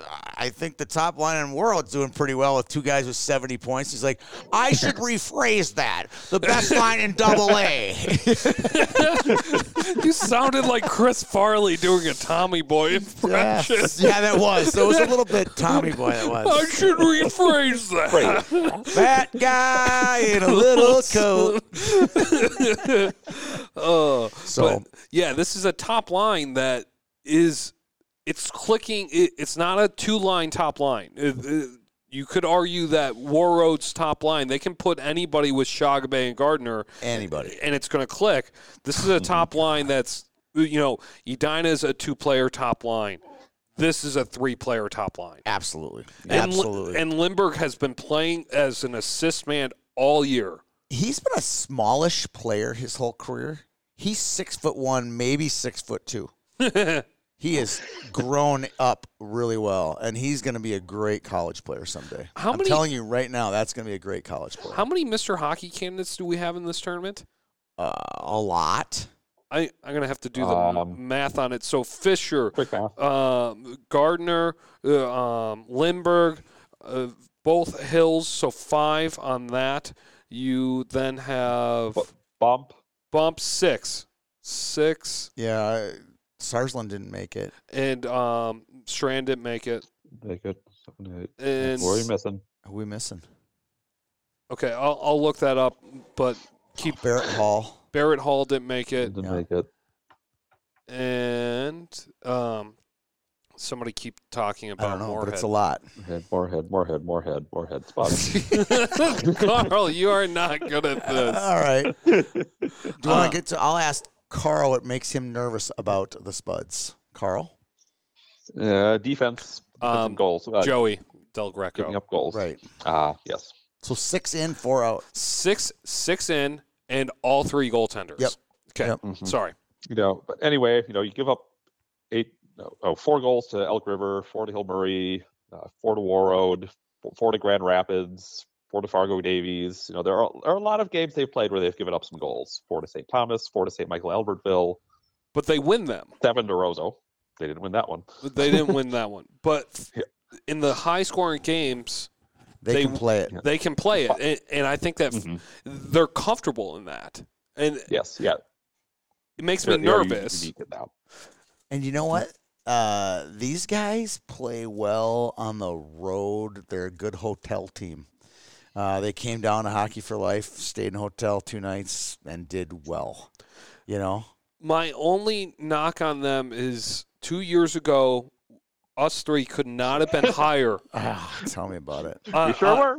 On Moorhead. Oh, my God. And they came in, and I'm sorry, Colin Guest, but your team laid an an effing egg. They left their eggs in their pants. There was nothing cracked. Nothing cracked. You needed the Messiah out there. God, that is one of the baddest takes ever. Mashed potatoes. Yeah. So that's my only fear. Is that could be that type of performance again? It's either a state final team or it's a eggs in your pants team. Yeah, absolutely. And that makes me nervous. Okay, that's single A. Let's move on to Class A hockey, and let's give a brief recap on 1A. Okay. Yep. So Peter is no help here. He just has a snide comment that I can't read on the air. Yep. 1A. Over the champion of Section 1A is New Prague. They were the 4 seed in 1A, so a surprise entrant. They went a really bad 4 seed. They should have been a 2. They went 11. They're on 11, 15, and 2, which is not great. With losses to Kennedy. Yeah. Okay. Yep. You lost to the 11th seed in Section 2A. Yeah. Mm-hmm. Yeah. But this is their 3rd state appearance, first in 7 years. They knocked off a top 10 team in Northfield in double overtime in the section semis. Also beat Albert Lee. Got a few players. We'll just mention their names. John Schmidt and Will Anderson are their leading scorers. They've got a freshman named Luke Portner who scores some. Carter Puente is their goaltender. So obviously they've seen a lot of pucks in net, considering who they've played and how their season has gone. But here they are. They're at state, and they get Hermantown. Johnny Schmidt, that's a blast from the past. He was a tryout kid who made the Bantam Elite League 3 or 4 years ago. And he just worked his bag off in the tryouts. I'm like, who's this kid from New Prague? Let's put him in the league, and he performed well. It's good to see him. That's good to hear that. I like hearing that name. So, yeah, this will be one of the only times that you'll ever hear the whole X rooting for Hermantown, probably. So yeah, this is a team. That's a weird game that has some off-season, off-ice stuff following them and baggage coming into the tournament. Yep. And so, not to completely start off with a knock, but it's fine. And I think the snide mark maybe that Peter has in there, we're choosing as YHH not to write a preview of theirs, and we will not do an interview of theirs. That is not what Peter's comment. Okay, was. all right, Yeah. sorry. Well, we won't be doing an interview of a New Prague person, so a player for our 15 questions in 60 seconds. Yeah. Yeah, and I mean, this is the upset over Northfield shows that they Give can them credit. Win a game and beat a clearly better team. Northfield had a great season. Their points were incredible this year, and I really liked their top line. And so they can show that they can slow down a top line. So this is a team that has that ability, and they do play a tougher schedule compared to the rest of the Class A bracket. Yeah, absolutely. But, yeah, I think the off-ice stuff is going to be – the Boo Birds will be out. Yes, they will be. At the X, and it's how they respond to that. Every walk-up that they have saying hi to mom and dad will be booed, is my guess. It'll be interesting if that does happen at the state tournament. I doubt it will. I think people are in such a good mood at the tournament. I don't think it's not really a social activism platform. It never has been in my 40 years, 50 years of the tournament. And we're not trying to make big, huge statement. We're just saying, hey, we just don't support that behavior. No, we just do not. So yeah. So I haven't seen these guys play in person. Looking forward to it just to see what type of team beat Northfield. But absolutely. And by the way, just one last thing on New Prague. Someone called us out on our podcast for having the New Prague jersey on. Whoever that was obviously got blocked. But anyone who thought that and didn't, you need to listen to the show. That'd be like, if you know, you know. Listen to the show, and you know that we aren't supporting of that behavior one bit. Nope. Not even one bit. Okay, let's move on to 2A, which is kind of funny that 2A went chalk this year. Yes. Pretty much, didn't it? Except for the Hutchinson win over Breck. The 9 beat the 8. Yeah. And that was it? Every other game fell chalk? Every other game fell chalk. The crazy section that who knows what's going to happen. And it all went chalk. Chalk.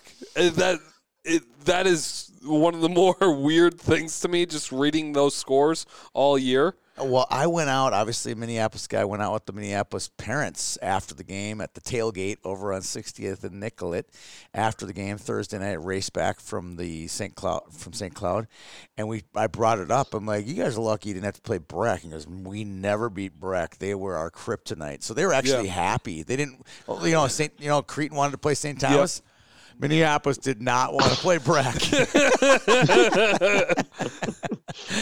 Well, they were in rejoice mode. Maybe the players did, but these were just the parents saying, yeah, they were just the weird. He said that when they lost to him, it was just, he goes, what could go wrong did go wrong. Like, you know, everything was one of those games. It was just nothing went right, you know. Okay, can we first talk about Minneapolis, Tony? What does this mean to you guys, the alumni?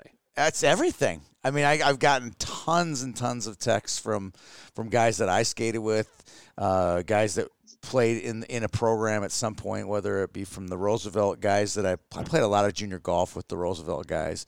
Those guys have been texting, Washburn people that I've known that either live in Bloomington or not. I mean, it's been great. And I think the crowd Thursday night will be something special. You're going to see a lot of Edison jackets and Southwest jackets. You'll see a lot of Washburn jerseys. It's going to be really cool to see that community come out, and it means a lot to the community of Minneapolis. Who's, as you know, you live there, Danny. Yeah. There's been a lot of struggle. We have they're going to at least one night where we'll forget about all the struggles going on in Minneapolis and just sit back and watch them play hockey. It's been a bad little bit of time, year a couple plus. years. So. But it was really cool. Like today, I was getting meat at Lowry Hill Meats for the dinner that you're not invited to, Tony. Yep.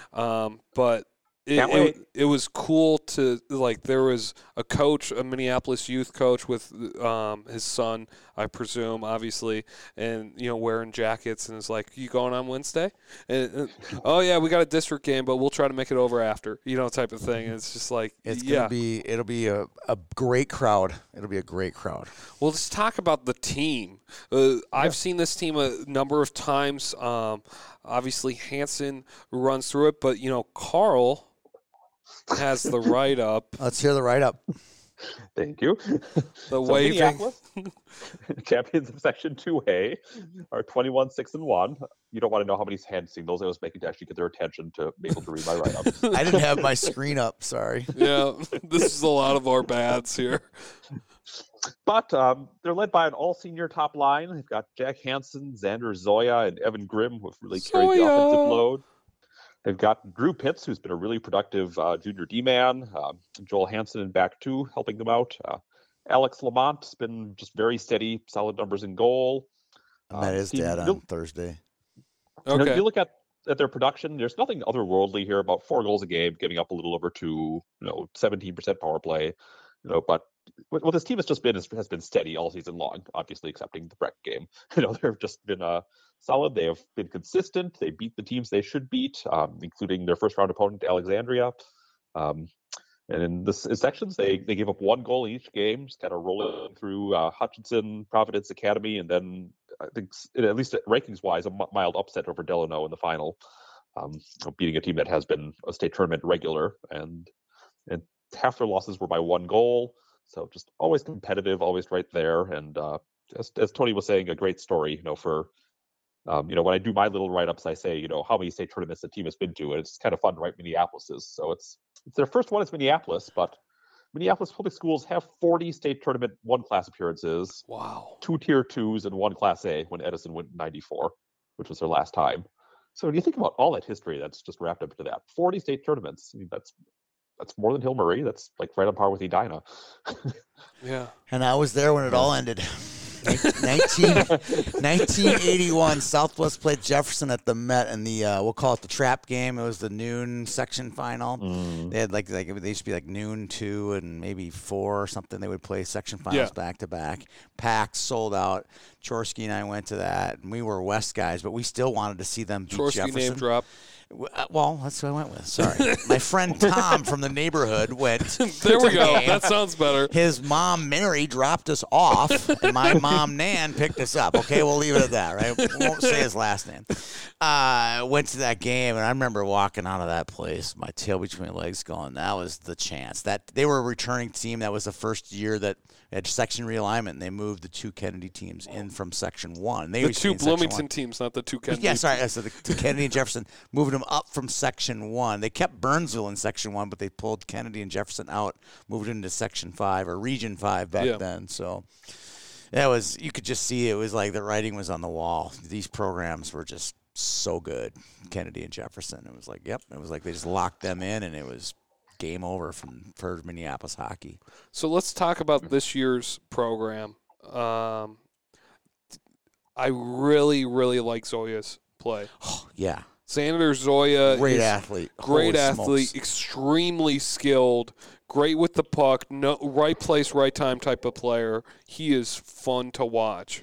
They have a lot of nice pieces here, and it's funny. When I was at the bar, I hadn't met a lot. I knew some of the parents, but I met a lot of them, and they listen when we talk about Minneapolis. Someone sends it out to them. They're talking about Minneapolis. Listen. And it was like, even after we went to the Chisago game, we talked about the little guy, Soderberg. Soderberg's mom comes up and says, "Hey, thanks for all the kind words about my kid." And Lamont, they are listeners of our show. That's a team that's I think they're gonna beat Alexandria, and then what? Then They've done it before. They've beat them once before, and I think the key to this team is the Hanson brothers. They're big. They have those AA bodies and AA skill sets, and that's what's going to give Alexandria the most trouble, and probably did when they beat them. If you haven't seen this team play yet, they're very similar to a Wyzetta type of team. Yes. They're not going to wow you with any, Hermantown, type of trap things but they are going to be consistently all over the ice, always in the play, and they are just going to be right place, right time type of players. And now what I like to say is, I've said this to these guys at the bar that night, is Hermantown and Warroad are in a class by themselves.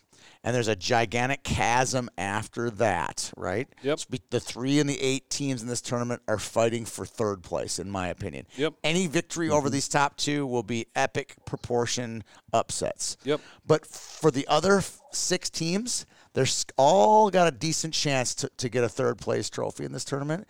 And I think that Minneapolis is definitely one of those teams, even though they didn't get the 3 seed, could be walking away with some hardware. And that'll be the first time since 1980 that they took hardware. I'm pretty sure. Yep. Pretty sure of that. Mm-hmm. Carl, what's your take on the city?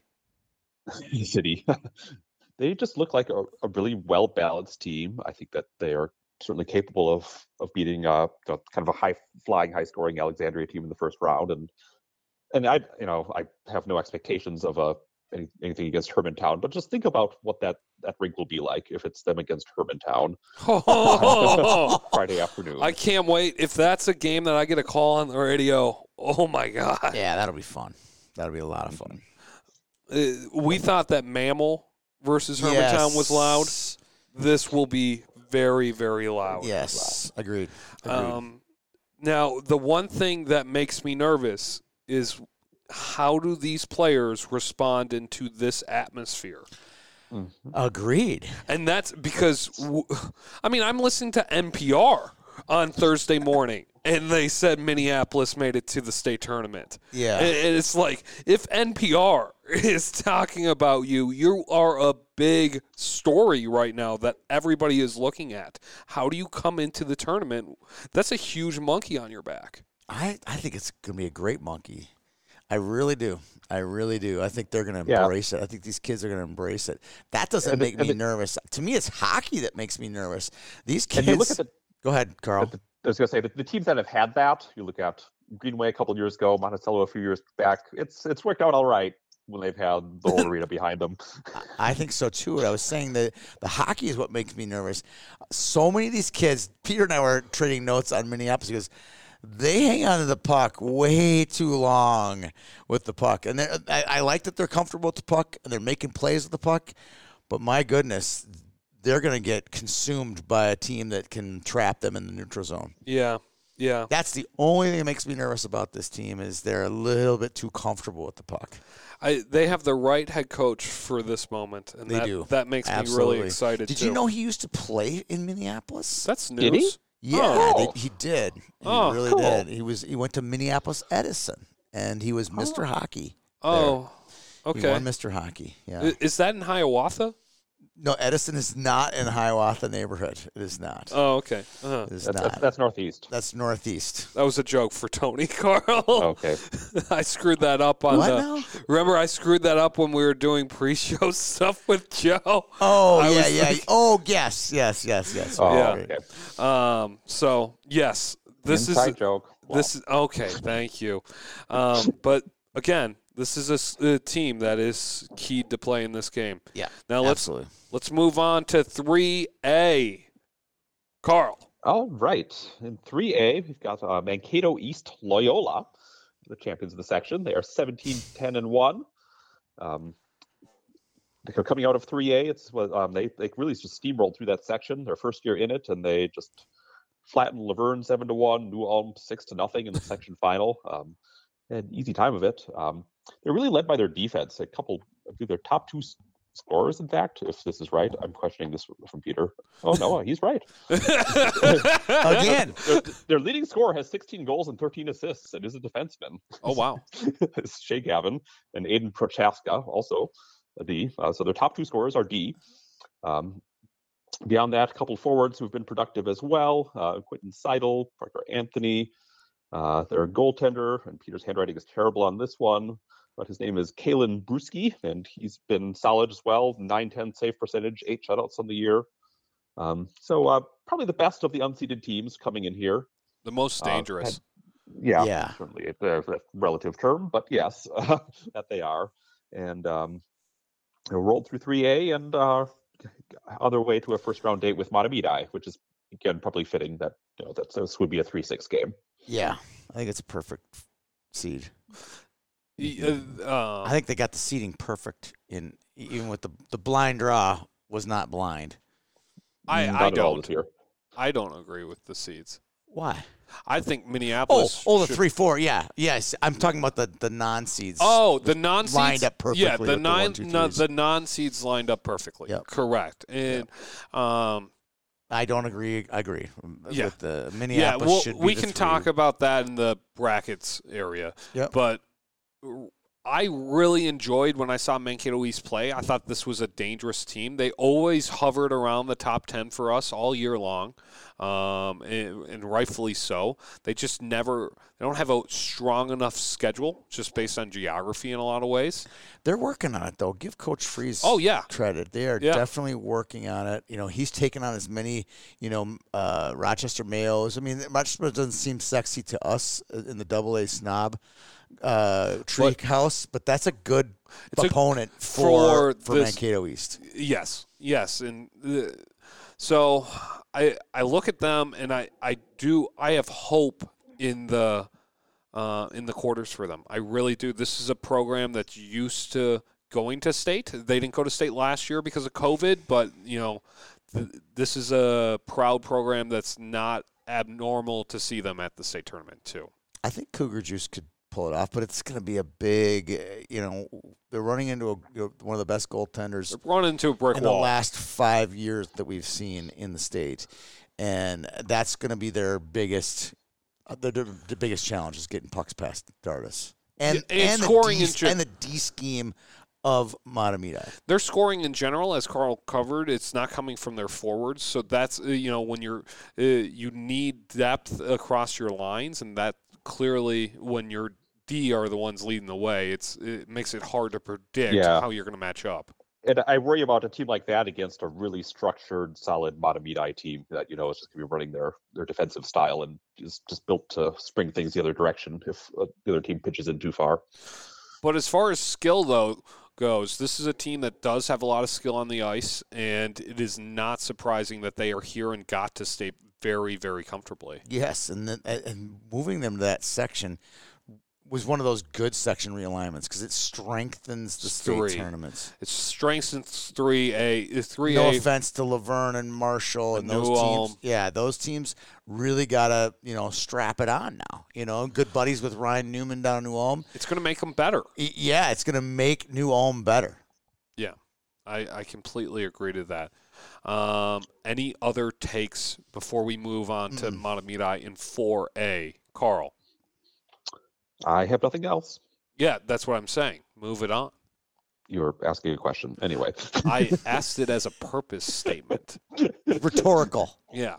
Who are you? The champions of 4A are Matamidi.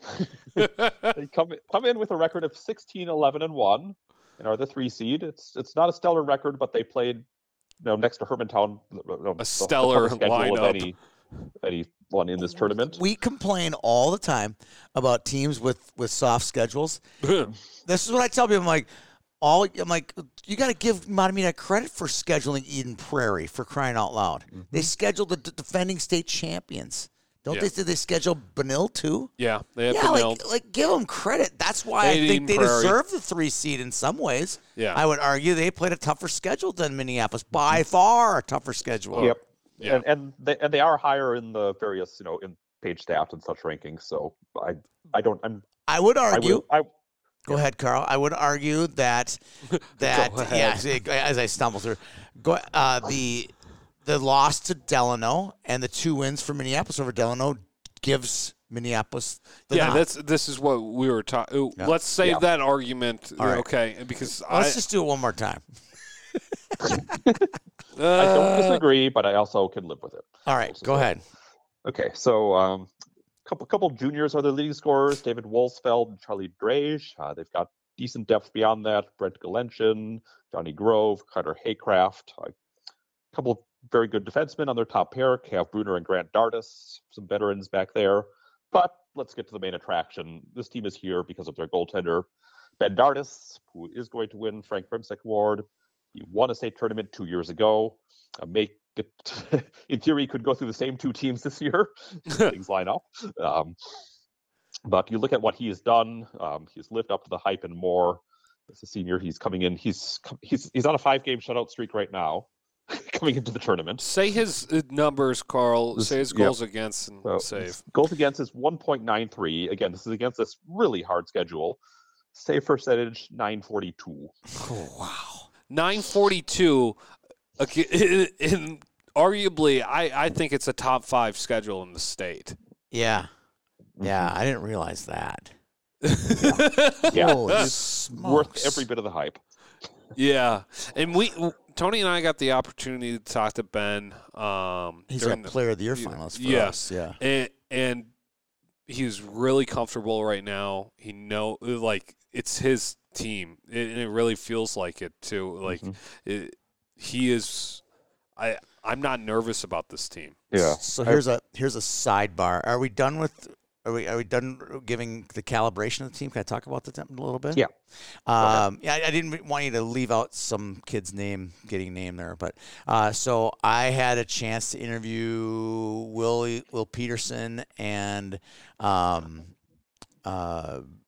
Plant for the 15 questions yesterday and Friday up in Hermantown, and got a chance to talk to a few of the boys in Hermantown. You know what their exact words were? We don't want to play Matamidi. No. Mm-hmm. Yeah, we Isn't heard that that loud and clear crazy? from Will. Yep. Isn't that crazy to hear? Like, I mean, they want to play them and they want to exercise some demons, I'm sure. And they're going to have to play them no matter when they're going to play them. Yeah, they're all. I think they wanted. They didn't want them to be the 4 seed. Is what they were saying. I heard about that this morning. Yeah. No, and they're saying that they don't want to play Matamidi, who they didn't beat in overtime when they beat War Road in overtime. Correct. So correct. No, they just know. I mean, it was funny. I interviewed Pat Andrews after the regular season game over in Stillwater, and he said his quote was, "We know we have to get 40 shots to Dardis in order to beat them. In order to get 2 goals or 3 goals. Mm-hmm. In this case, it was 3, an empty netter. Yeah. You know what I mean? They had 46 in the state final in 2020. And 1 or 2? I don't know how many goals. I think they had 2 goals. Yeah. The final was 3-2. Yeah. So it's there. It's all there. Everyone knows it. You know, Matamidi is the white elephant gift here. You know, just nobody wants that. Yeah. Nobody wants We're this team. keyed for one of the best finals if it's War Road versus Hermantown. But Matamidi could spoil the party is what I'm saying. Here's the spoiler. Yep. Yeah. Matamidi makes our Friday a lot of fun. Yep. And if Minneapolis, no knock to Alex right now, but if Minneapolis makes it as well, we're in for one of the best Fridays of all time. Agreed. The one thing that makes me nervous is this team relies so much on Ben. And I talked to Ben about this after the Delano game, is they're so keyed on him that if he lets one in, it's how do they respond? Because he is their team. Right. They have to keep playing past what's in net type of thing. Agreed. And that's the only knock. But I mean, obviously, then I'm going to say I'll take this take. It's an easy one. Is can they score enough goals? You know, can they score 3 goals? They'll score 3 goals in their quarterfinal game. Can they score 3 goals in the semifinals? And when you only have one 20-20 guy, it's tough. It's tough. Yeah, and the other thing is that both Warwood and Hermantown have this year that they maybe didn't have quite as much of 2 years ago, is that they also have great goalies of their own now. That's true. That is very, very true. They're not artists, but they're good. Let's move on to 5A, Carl. Sure. So the champion of 5A is Monticello. They went another surprise entrant here, 13-14-1 in the season. They were a 4th seed in 5A. Moose. They've been a productive team all season. They had a goals per game of 5.75, so they can score. They've got one player who's a big offensive weapon. That's Wilson Dahlheimer, who had 47 points on the season. We're gonna meet Wilson. We're gonna meet Wilson tomorrow. Mm-hmm. Also, I totally just read Warroad's goals per game, not Monticello's, which is only 3. Sorry. So that's where we are. Gavin Simon, solid defenseman for them. Brooks Wilson, their second best forward. They've just a real surprise team. They went on a little run at the end here, and here they are. They beat Little Falls, upset the top seed in 5A 4-3 in the semis, and then beat St. Cloud Cathedral in the final. So. Perhaps not a team you're expecting, but a team that does know its way around the X after the past. It's their 4th time in 6 years they've been to state, and peaked at the right time, and here they are. I'm embarrassed that I haven't seen this team. They started out 3-7. I saw them play on Little Falls Media Flyer Production. Flyers Media. I saw production. them in there. It was at the semifinal win. Sure, but. I'm embarrassed. I will say that to Wilson Dahlheimer when I meet him tomorrow. I should have been better. I saw Cambridge. I saw Little Falls. Yes. I didn't think to see Monticello. No. And I have seen Monticello in the past. Yeah. Yeah. I just, those were the I've teams seen him that play I was keyed 3 or on. 4 times in the regular season. I saw him play at Princeton. I saw him play. I've seen him play at home, and their home rink is crazy. Awesome. Carl, if you've ever gone, you've never gone to this one. Like you have to go into the school, and then it's kind of like a gymnasium, type of thing. Cool. It's really cool. Really cool. But yeah, I didn't see them this year, and I regret that because I saw the other 2 key teams in this section thinking, it's going to be one of those 2. But, oops, that's my bad. Now, they do have a relatively tough schedule of all the, Class 8 teams. They do play Alex. They do play Orono, Little Falls. They played Matamidi. They played Cathedral. They played Chicago. They played tougher teams in the Class 8 field, but their record isn't really consistent. They're 13-14-1, so below 500. Below 500 into the tournament, which is hard too. So I don't have a lot of high hopes, but I do know that Monticello is going to bring a really good student section, and it's always fun to yell Moose. But that's about all I have with these guys. Carl, did you have anything else to note? No. Tony? Nothing. Sorry. I've already given my apology. Let me apologize again. Yeah, no. Yeah, can you, Tony? I really enjoyed that. No. Yeah, it's unfortunate, but great jerseys. That's the only thing. Agreed. Okay, let's go to 6A. Carl. All right. Champions of 6A are Alexandria. They went 19-6-2 on the season. They were ranked sixth in the state heading into sections and were the top seed in 6A. Back in state for the first time since they finished second in 2018. And this team can score. They've got some real offensive firepower. Josiah Gronholz, their big scorer. Who I will meet tomorrow. 9 points on the team. And then Bryson Berg had 27 goals. He's actually leading goal scorer. So they've got some good supporting cast here with Tyler Clute, Joe Lamsky, Nicholas Peterson, Leo Compellion. So a ton of players putting up a lot of points. Strong defenseman in Peter Mulder. What they do is give up some goals too. So goals per game is 4.9, goals against 2.6. Do have a strong power play, around 32%. 4 of their 6 losses were by 1 goal, so they've been very competitive. Tony and I were at one of those. In a game where they gave up 7 goals. Yeah. Mm-hmm. And they're 11-0-1 in their last 12 too. So they're coming in on a roll. Pretty easy time of things, especially the first 2 rounds in sections. RIP Breckenridge Wahpeton. Also beat Boris Benson 10-2, and then beat Fergus Falls 4-2 in the 6A final.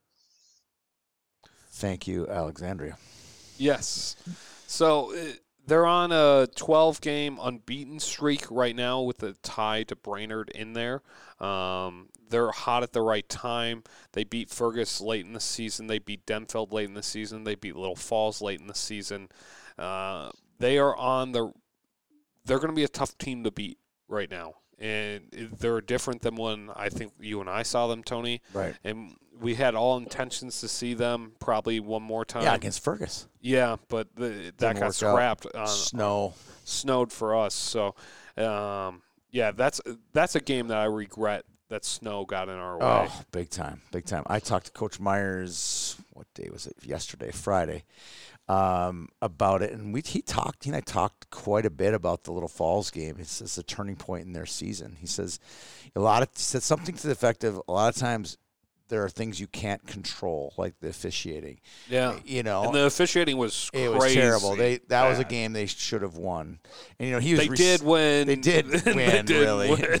They didn't on paper. They didn't win, but they really were the team there. But he talked about. He goes, "Yeah, these were great life lessons for our kids. That game was a turning point in our season. Since that game, our record, has flipped the switch. It flipped the switch for us. So."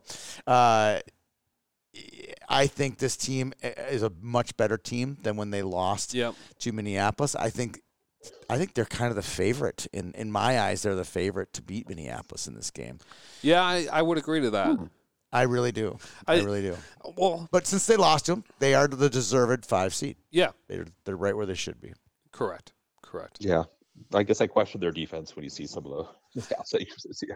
But yes. 2 goals to Fergus in the section final, 2 to Brainerd, none to Fergus in late February, none to like you said, here's where it starts. 1 to Little Falls, but 4 to Denfeld, 4 to Northern Lakes. There is some leakage. But I think the 1 to Little Falls is the one that because shows Little that Falls they really the bounce back 7-6 loss that they had to bounce back and beat them 5-1. That was to me oof, that team's going to state. When I saw that score, I'm like, they're going to state. Same. That was the difference. That was the score that said, and didn't they put a big number on Fergus a few weeks earlier? 3 rip. Oh, it was only 3. I thought it was 5. But still 3-0 late in the season. That's a statement game. Yep. I agree. This team is a dangerous team. It reminds me a lot of the team that was second place. It's a team that you don't want to play right now. Right. Agreed. Anybody else? Okay, let's go on to 7A. And now on to 8A. I think we did this last time, too. Yeah. The champions of 7A are Hermantown. Surprise, surprise. They are 26-2. They come into the state tournament with a 5.89 goals per game average. That's it. Goals against 1.35. Yeah, it's a little low. Power play runs at 41.8%. Jeez. Penalty kill at 90.4. They are led by the Platt brothers, Zam and Max. They are led by the team, Carl. The team is Max and Sam. Sorry, Sam. Yeah, let me do my thing. Max has more points than Zam because Zam was hurt, but I think we would probably agree that Zam is the best player who will be on the ice all weekend. Yep. In addition, they have Kate Gohansky, the luckiest kid in the state, who plays in line with the two of them, and is good in his own right too. He has 53 points. Yeah, he's a third liner on any other team. I'm kidding. Danny not making friends. Typical Danny. But as usual, they have great depth too. Wyatt Carlson at 30 points. Dallas View is a sophomore who, if he didn't have a couple plants on his team, you would know Dallas View's name. Yeah. Ty Hansen with 42 points from the blue line. D-man. Yeah. Yep. Bo Janzig adds the real necessary weight to this team that they need and heaviness on their top D pair. They've got a goalie this year, as we've said, Dane Calloway, 17-2, 1.48 goals against, 921 save percentage. They beat their opponents in 7A by a combined score of 30-0. And here they are. That's Hermantown. They beat the number 1 seed in Class A 4-1 this season. Yeah. Yeah. I will say this. I'm glad you brought up Bo's name. I think he's kind of the unsung hero on this team. You got a lot of guys, Hanson and the Plants and Dallas View and Kohansky, Wyatt Carlson, all these guys who get a lot of ink. The kid who gets no ink whatsoever or any publicity is Bo Janczyk. I think that kid is really good and done a lot of good things for this team. He, when Hanson makes one of his 17 rushes up the ice, well, guess who's back anchoring their D? Yes. It's Bo, and he's got great hands. He makes a lot of different plays, a lot of the simple play. He gets dirty. I think he's kind of that unsung hero that doesn't get any hype whatsoever from that team. This team is just so consistent. Top to bottom, they are fast, they are skilled, they are just so good. Yeah. And we talked about strength of schedule. Hermantown's strength of schedule, back in the day, it was one of the worst in the state. Right now, it is one of the best in the state. I agree. It's like Edina. If they want to play somebody, they get to play them now, and they are. Except Duluth East. Yes. Can I go on record now and say that Duluth East declined an invite to play them? Mm-hmm. We'll do that later. Yeah. We'll do that this summer. I won't. I'm not saying that for sure happened. Yeah. But they are unbelievably skilled. You will see some crazy, insane plays. SportsCenter top 10 plays on Wednesday. Yep. You will. That's how good this team is. They are riding as high of a wave that you can These do. guys, and we'll get to Warroad in a minute, these guys are the types of hockey players you pay $10, $20 to go see. Yeah. Oh, easily. They're that good and fun to watch. Yeah. They are worth the money of admission. The way that they play the triangle game in the offensive zone is so pretty. They just know where each other is, and it's just they make it work, too. Yeah. Is there anything that makes anyone nervous about this team?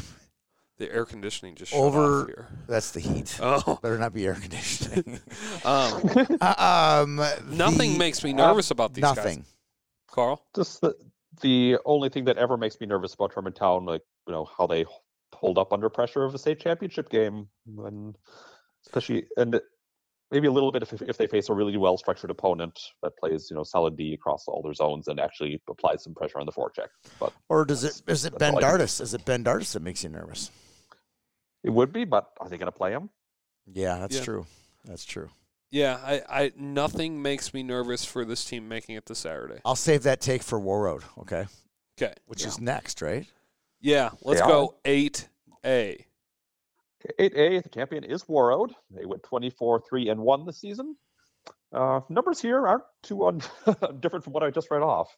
5.75 goals a game, 1.5 goals against. Power play is only a modest 31.3. Penalty kill at 91.8. 91.8 penalty kill? Yep. Oh. Their top two forwards have a combined 150 points. Those include Damon Gardner with 76, a senior who's committed to Clarkson, prodigal son. Then they have Jason Shogabe, who has 74, the smoothest, silkiest player in the state. And Peter wrote down that he's going to North Dakota, which is wrong. Come on. Did he do that again? He did. He's going to Minnesota Duluth. Just so we're all sure aware. the N of the M is not wrong in his little chicken scratch there? No, it is the words North Dakota, not UND. Yeah. That's not the first time he's done it. He wrote that in a story, and his dad's son sent me a text and says he's not going to North Dakota. And then there's obviously a story that goes with why North Dakota didn't take him and the whole other deal. Is Peter a North Dakota homer? This is a little bit. I don't know why. I think there's a. You know what? The big pipeline between Warroad and North Dakota is huge, but there's become a nice little pipeline between Colby Roth. Yeah, Colby Roth. Boy, he had 2 goals last night and a game winner in overtime. Yeah, Jay Hardwick. Jay Hardwick, yeah. Yeah, thank you very much. This team that might explain that. This team is one of the most skilled teams I have ever seen.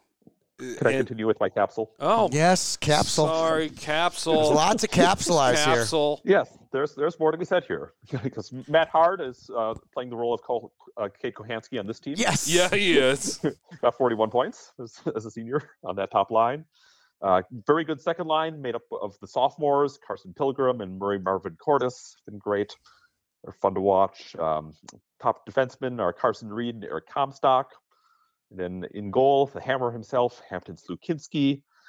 24 wins, 1.48 goals against, 928 save percentage, and 9 shutouts. Weren't quite as flashy as Hermantown. They only outscored their opponents 19-2 in sections, but had a nice easy march. Did you say 9 shutouts? Yeah. He's halfway to Ben Dardis's He is. all-time state record right there. Yeah, have a shot next year. Yeah. Okay, Tony, you were at the section final. Yeah. Before we get into how great they are, I just got to drop a little love on Thief River Falls. That was a really good hockey team. It was very similar as the Elk River game, where this game was way closer than I thought it was going to be, especially considering that Damon Gardner scored on the first shift of the game, and it was like, oh, here we go. It's going to be 5-0. But you know what? Thief just hung in, and, you know, it was close. Midway through the third period, it was a lot closer than Warroad probably wanted it to be. And there's a young man on this team. He's a senior named Brendan Bottom, number 6. He's one of those players that when he got the puck on a stick, everybody stood up because he's so fast. He's doing spinoramas. He's sauce passing like Straga Bay. He's just making all the right plays. And I lean around and go, did this guy play in the Elite League? Nope, didn't make it. I think Oliver cut him. He was the last cut on that team. I'm like, ooh. Wow. This is obviously from an East Grand person. I was like, wow, because this kid is really impressive. I mean, he'll for sure be an NA kid. He's got NA skill. Yeah. I think he's a college hockey player for sure as a college hockey player. And again, one site only, holy smokes, he had every tool that you need.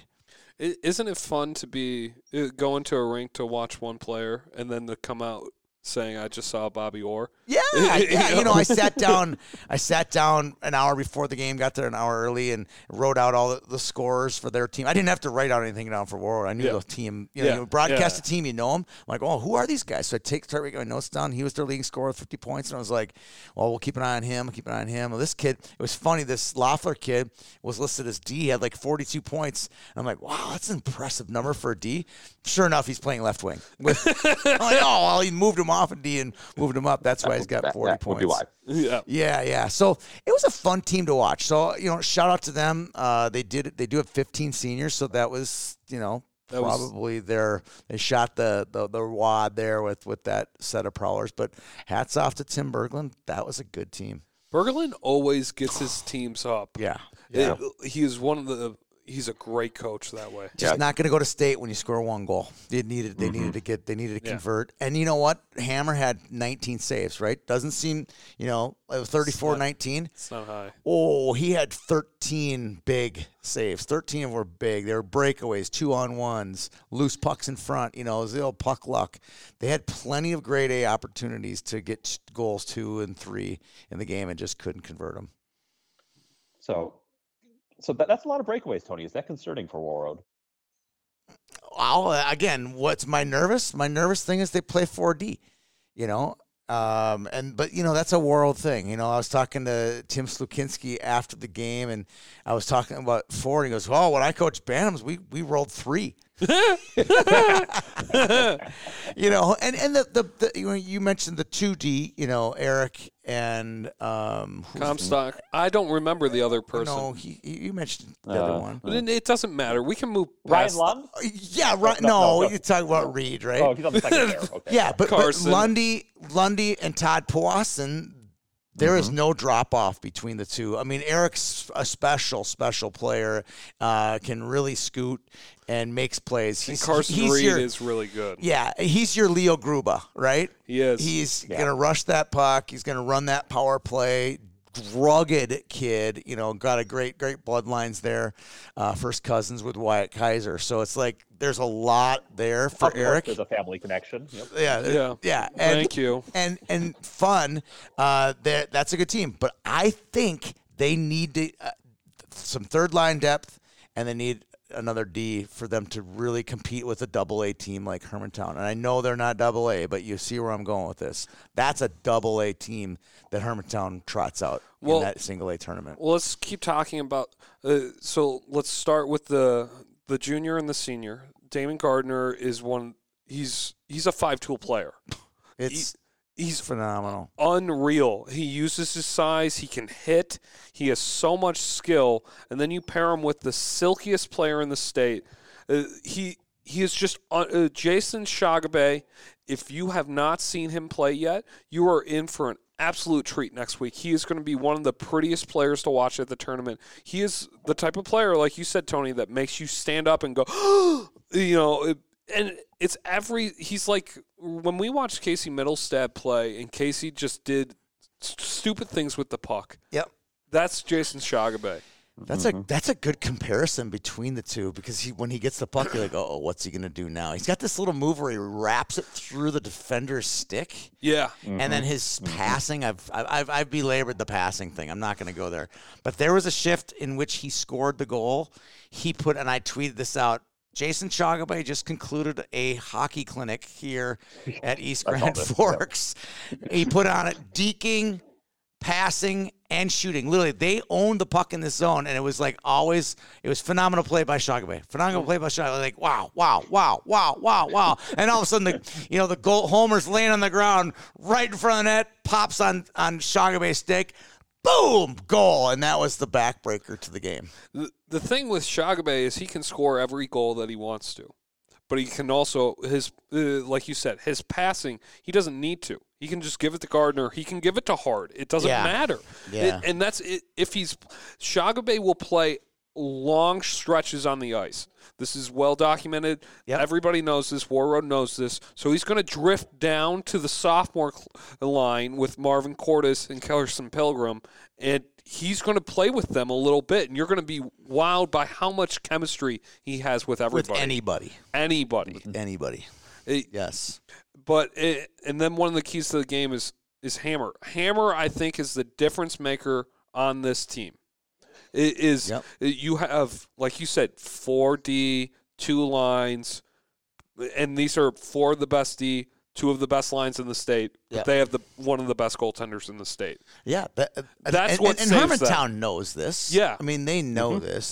They played each other to a draw basically, and kind of a fluky goal that Hammer let in. Yep. And I don't think Hammer's going to let that goal in again. They're going to need to earn clean. it. Yeah, they're going to have to come clean on that one. So A is going to be really good, especially on Friday and Saturday. Those games are going to be fantastic. Wednesday might be your streak will end. Yeah. Your streak will end. Your streak will end. Yeah, it will end in Minneapolis. It'll end on Wednesday night. It will end.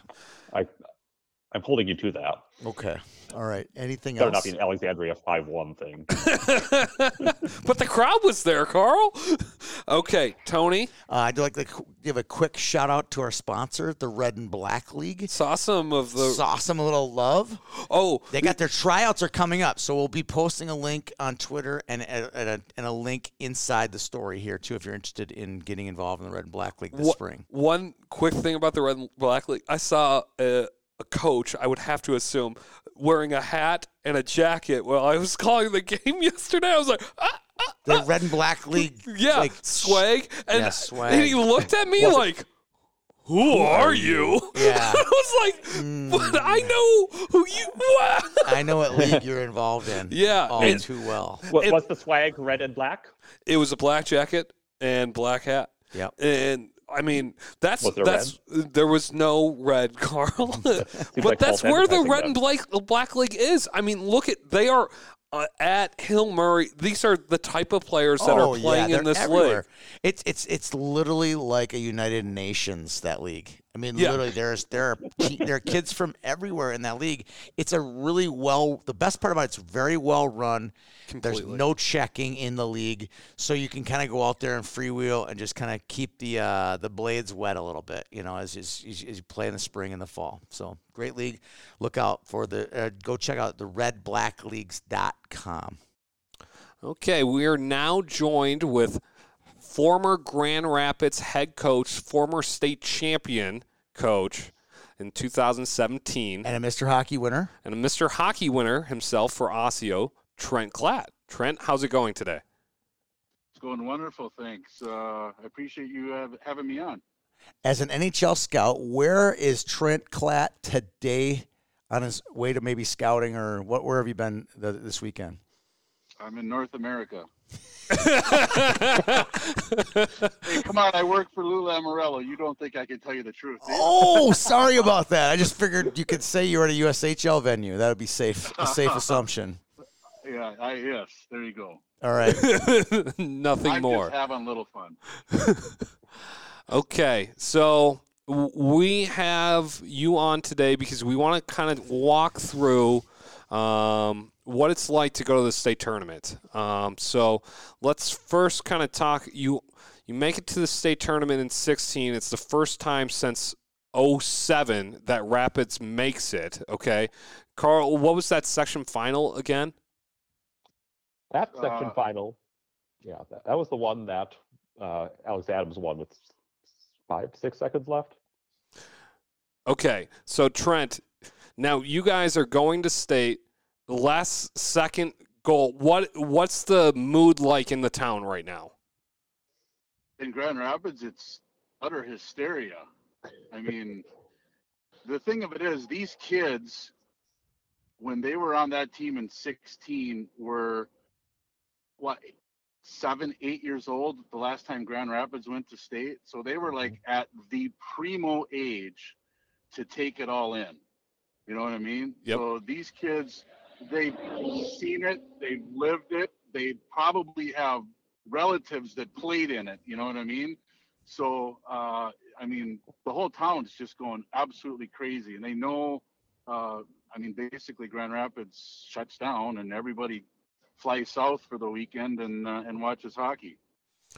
So let's talk about, you guys left town, had probably a brigade with you leaving town too, right? Yeah. So if I recall this, like you had the whole police department, the fire department, all lead you at least out of town. Is that fair to say? And that's common in most cities too.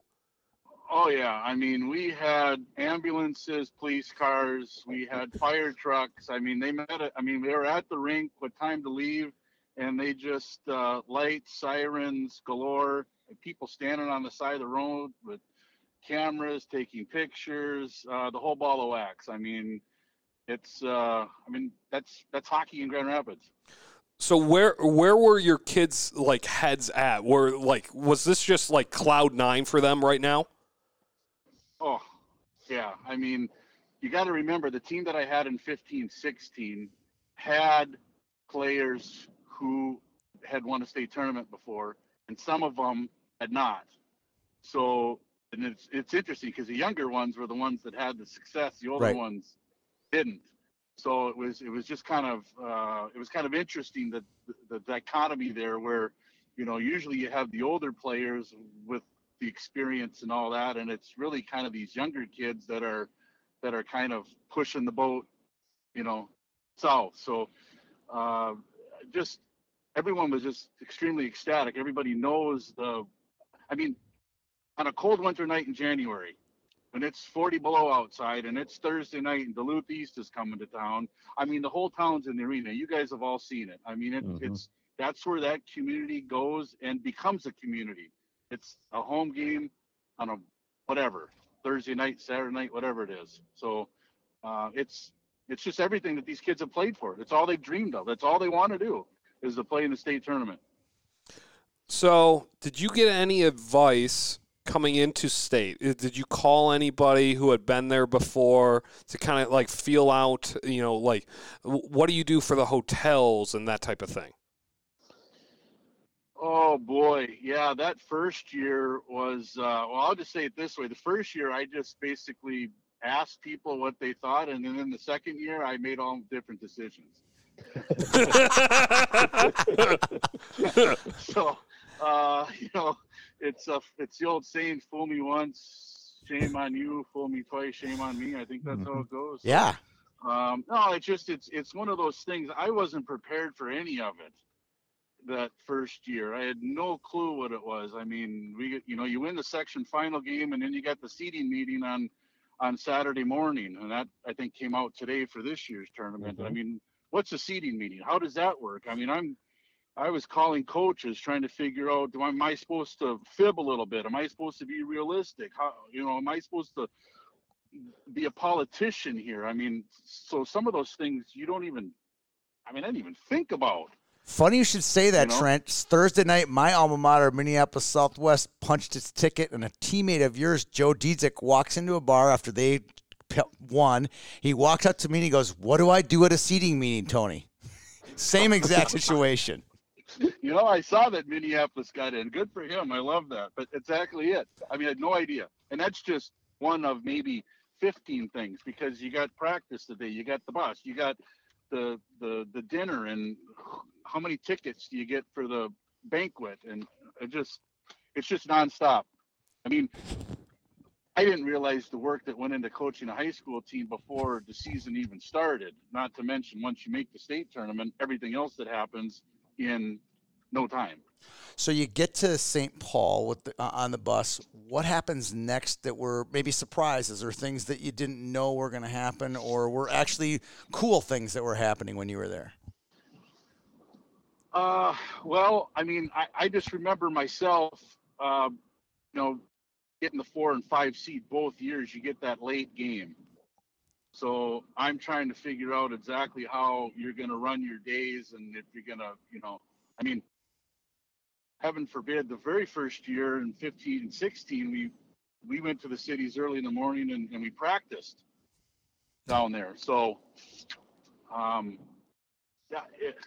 don't know. Everything's going through your mind. It's like you can't even plan. You have to just worry about the next moment, if that makes any sense. Totally. Do you think there's an advantage for staying at a hotel versus some of these metro schools might stay at home? Is there an advantage? For a team like Grand Rapids, you guys traveled a lot. You went independent when you were there. Now, was there an advantage that you saw? Were you guys better and more comfortable as a road team? Where the kids, did they sleep well, type of thing like that? Or do you think it? Yeah. Yeah, to be honest with you, yes, I really think there is an advantage. And I have two separate experiences in that world. The first year, you get the packet, and you're supposed to stay at the hotels that they recommend you stay at, so I just picked one. Well, I didn't do that the second year. I took the guys and I went and I hid from everybody else, and I went and I didn't want the kids to see mom and dad. I had one kid got sick in 17 Thursday morning. And I mean, when we left in 17, mom and dad didn't even know where we were staying. So I had to reach out to mom and dad, tell them where we were, just so that they could come and help him out. But I think there's a clear advantage, although, to being in a hotel and having control of the kids so that I could just keep them focused where they needed to be focused. Now, the argument is going to be, well, the kids are better when they sleep in their own bed. Are you kidding me? These kids are so nervous. They're not sleeping whether they're in their own bed or a hotel room, if you ask me. That's a good take. Do you think that it advantaged you guys to have the night game in a regular time slot that you're used to? Well, that's a great question. And I always viewed it as I didn't want that game. Why not? Just because it's so late, and the games are scheduled at 6 and 8, and you know the game doesn't start till darn close to 9 o'clock. Mhm. And it wasn't necessarily for me the fact that the game started at 8:30 or 9. And I mean, kids are kids, but I mean, you don't even get out of the arena. You get something to eat. It's 11:30. It's almost midnight. It's 11 o'clock. It's just, I don't know. I just personally didn't like that. But I mean, you don't. Oh, hey, we're playing in the state tournament, so tell me where you want me to be. Right. Now, when you're playing in the game, Rapids has the best band in the state. I don't think it's a fair argument to be had there. Do you guys notice your band? Do you notice when the rink changed to your side completely? Absolutely, without a doubt. I can remember walking, because I'd walked down that tunnel, I don't know how many times, to step out on, to NHL hockey rinks, And I mean, typically when you walk out to that, onto the ice, you look at because all the arenas basically all look the same. You got to look at center ice to see the logo to find out, am I in Minnesota or St. Louis or Montreal? I mean, that's the only way you can tell they all look the same. But when I walked out that tunnel and saw that whole end of the arena in orange, I mean, my hair's standing on my neck right now, just knowing that, the whole town was down there and as an outstate team, I think a lot of times people cheer for the underdog too. So part of me thinks some of those big city schools that aren't playing maybe are cheering for the underdog as well. You guys played Casey Middlestad 2 years in a row. Yep. What was it like? You knew that you had the best player in the state twice that you had to get through. Did you know that going into the tournament? You had beat him in 17 in the Holiday Classic. How much of that was on everybody's head that you were going to play Casey again? You know what? It's interesting. The group of players I had in 17, they knew how to win. And in order to be the best, you got to beat the best. And I don't think to a man they feared that whatsoever. I mean, we played them in the summer of 16 in the Edina Scrimmage Fest. Call it the Scrimmage Fest. Whatever that was. I mean, we beat them there. Then we played them in the Edina Classic, and we beat them there. And I mean, I could just tell how ramped up these guys were. I didn't have to do it. I just had to open the door, go. I mean, they knew who they were playing against, and they just found a way to raise their game to a level that we could beat them. And it's interesting too, because you take a look at the Friday night game in 17 when we won it. I mean, it wasn't even Hayne and McLaughlin and Micah Miller that stole the show. It was Keegan Graber and Connor Steffen and Jack Burnson and of course Stayskill. So that's just interesting how those things go. But these guys, they wanted it. They just wanted it. What was a more intimidating game, the championship game or Friday night for you guys? Friday night for me. I mean, because I knew who Casey was, and Casey's the type of player that, I mean, in high school, one player can win games for you, and I knew he was capable of that. So, I mean, that was the one game that was nerve-wracking for me. Not to say that we took Moorhead lightly. We didn't. They were a very good hockey team, and we had lost to them, I don't know, 4 weeks before that. But I mean, maybe the guys would answer you differently, but I would say that for me personally, it was getting past Eden Prairie. That was more nerve-wracking for me. So, follow-up question to backtrack maybe a little bit. What was more intimidating, Friday night or Thursday night at Amsoil against Duluth East? Oh, those by far. Exactly. By far, hands down. I mean, hey, you can get through a section final game at Amsoil in Duluth. You can get through any game anywhere. I tell you that. As a matter of fact, I just watched, and I felt bad. I just watched Grand Rapids play Andover at Amsoil. My wife and daughter sat and watched it the other night, and I'm like, oh my God, I don't think there's anyone in the upper deck. They kicked us out, Trent. Yeah, we tried to sit up there, and they kicked us out. Really? Yeah. Oh my gosh, I felt so bad because, I mean, that night there isn't this. I mean, that's just unbelievable. Yeah, those 4 section finals between Duluth and Grand Rapids over that decade were, I think they are the highest attended games in Amsoil's history. And the atmosphere in those games, there has been nothing like it I've ever seen in high school hockey anywhere. Yeah, no, it's unbelievable. What was it? Were the kids expecting the NHL locker rooms, or did that have a aspect, in pregame that you weren't expecting to? That's a great question too. I don't know if these kids were. We had the visiting locker room too in 17. That was interesting. I don't know if those guys were that intimidated by it or nervous by it. I really don't know. Not too many questions I can't answer. I don't know how to answer that one, to be honest with you. Well, I'm just trying to rapid fire different questions about state. What was one thing at either tournament that shocked you that you weren't expecting, or like just made the tournament special? Well, I think the shocking thing for me was the result in 17. I mean, as a kid growing up, for 3-4 years, I went to the state tournament every year because I never played. And you just desire and dream to play in it. So just to be in it and be there, it's just awesome. And then to actually win it, I don't know. It's the greatest. It's the greatest accomplishment I've ever had in hockey. I can tell you that. Really? Oh yeah, hands down. You're playing just playing the NHL would be a bigger accomplishment, wouldn't it be? Yeah, you know what?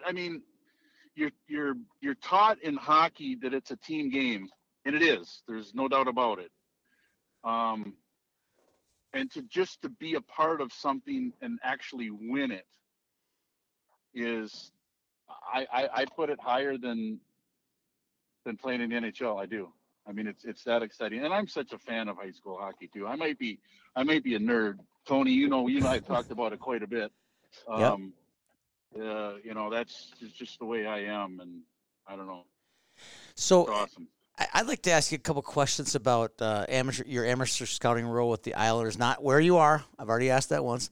But you came. We chatted. Danny and I and you chatted at the Prior Lake tournament this winter. How many trips? Because you now live in Detroit. Yep. How many trips do you make to a Minnesota State high school games this year? Is it just the one you did over Christmas and you saw them all there, or is it?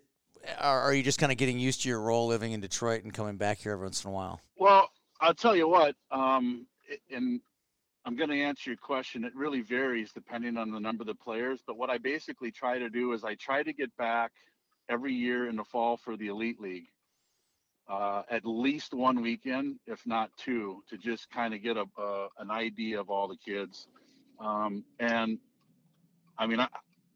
That tells you something when you see them play there, but it's nothing like watching the kids play with their home jerseys on, their high school jerseys. So I put some stock into it, but I don't put a whole lot. I'd rather watch the kid play in the high school team. So depending on the number of kids that we feel are worthy of drafting, that in addition to which teams they play on, you kind of cross-reference that for holiday tournaments. It really varies every year. I can tell you I've been back 3 or 4 times this year, and I'm going to be there in the state tournament as well. Oh. What kind of scout are you? Are you a note taker? Are you a guy that takes a lot of notes when you're at a rink, or are you kind of just a watcher and then you get back and write it down later? I'll tell you exactly what I got to write notes down. And the reason I have to write notes, believe it or not, is if I write the note down, I typically don't have to refer to my notes when I actually do my game report. But if I stand there in the corner and talk to you, Tony, and watch the game, I miss everything. Sorry. So no, I do. So typically, in general, when I'm at a high school game in Minnesota, and if and it doesn't happen much anymore, but if people recognize me or want to sit and talk, I just have to be polite. Hey, sorry, I have to do my job. Let's meet between periods or after or whatever. Just because I can't watch a hockey game without taking notes and expect to remember much at all. I don't know if that's good or bad. So but that that's just 10 the minutes way I of am. game action was completely wasted on Danny and I. We apologize. We were in intermission. No. Were we? So, yeah. Oh, okay. So anyway, Danny says it was during intermission. I felt like there was a game going on, but maybe we're just BSing between intermission. I don't know. Yes. yeah, it was intermission. I don't know that it actually We was in the third period or not. we left. We When puck dropped, we did leave. Yeah, of course we did. We Of course we did. respected the process. Okay. Yes. Now, Yes. Right. Trent, do you have somebody asked me this week? Do you have a specific spot that you like to watch games at, like in the Great rink? question. Yeah. Oh, I mean, yes, I like to stand between blue lines, as close to center ice and as close to the ice as I can get. Why close to the ice? Yeah, I like to be close. I don't like to sit on the ends and in the corners because it's different when I go to a high school game because you're watching one or two or three kids. When you go watch like an OHL game and you're watching 40 guys, I spend the first period trying to figure out who's number 27 and who's 14 and okay, that's the kid I'm supposed to. I spend one period doing that before you get it in your brain. So I find it easier for me to identify the players by the number, their skating style, their shot, all that, if I sit right at center ice. So, How beneficial is it for a scout to see a team back to back?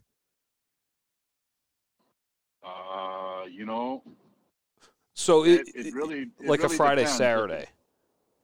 It depends if you're watching one player or if you're watching, like the U.S. team for the first time. I mean, if you watch the U.S. team for the first time and you're watching 20 players, like I can't report that well on all 20 of them. Mm-hmm. So if you watch them back to back, you're going to have a much better view of all of them after two nights. Whereas if you go and watch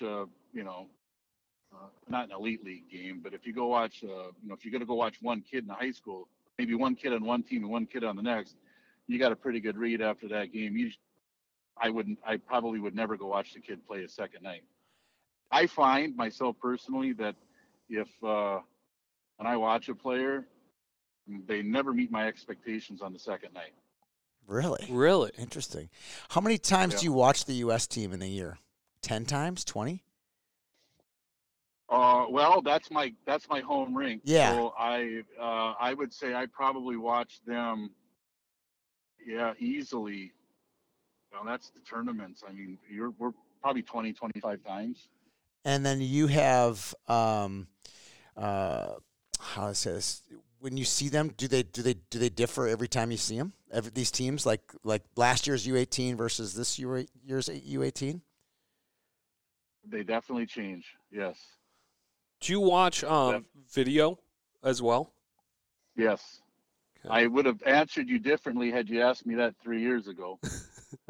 Really? Did you learn a lot through COVID? How to do it? Yeah. I believe it. I actually know how to do more than just turn a computer on. Well, yeah, no, but I mean, video we've been forced to learn how to and do it. so you got a new skill set now that you're 50 years old. That's right. Hey, you never, ever, ever stop learning. And when you figure it all out, if you think you figured it all out, you're in trouble. Yeah. Well, we appreciate your time, Trent, coming on today's show. I look forward to seeing you again soon at a rink. Sounds good. We'll see you next week. All right. Take care, Trent. Thanks, guys. Trent Klatt. Okay, well, sight unheard, we don't know what that Trent interview was, so hopefully that was really good. It was awesome. I think it was great. Thank you, Trent. Yeah. Yeah. Always so insightful. Wow. It would have been great if your phone didn't cut out, maybe. Anyways, moving on. Now, this is the part of the show where we're going to go, at least for the quarterfinals, games that we know are going to happen and start predicting what we think are bracket by bracket. Class A is probably going to look similar to all three of us, but Double A is going to look much, much different. So let's start with the Class A side. On Wednesday at 11 o'clock, Monticello, the unseeded, will play Warroad, the number 2. Next, this is going to be 9 rip. It's going to be heavy Warroad. This will be the Sugar Bay Show. Yeah, this is SportsCenter top 10 playtime. That's what you're going to see in this game. No doubt in my mind. Okay. Nope. Next at probably about 1:45, we'll have the number 3 seed, Mahtomedi. We'll play Mankato East. Nice dig there. A 1 o'clock, quote-unquote, start. 1 o'clock MSHSL time. Yes. And that will probably go Mahtomedi's direction. Mankato East has the highest likelihood to upset in the seeds, but I just don't see it out of Mankato East this year. I think Ben Dardis at least makes it to Friday. I think last year's team would have been one of those teams that could have. Oh, last year's team for sure, hands down, not even close. But this isn't last year's team, unfortunately. Carl? Yeah, the page stat has this as a 4-goal game, and I'd say 4 or 5 goals sounds about right. Yeah, it might not be as big of a blowout as the first one, but it'll be going away. Yep. Mahtomedi.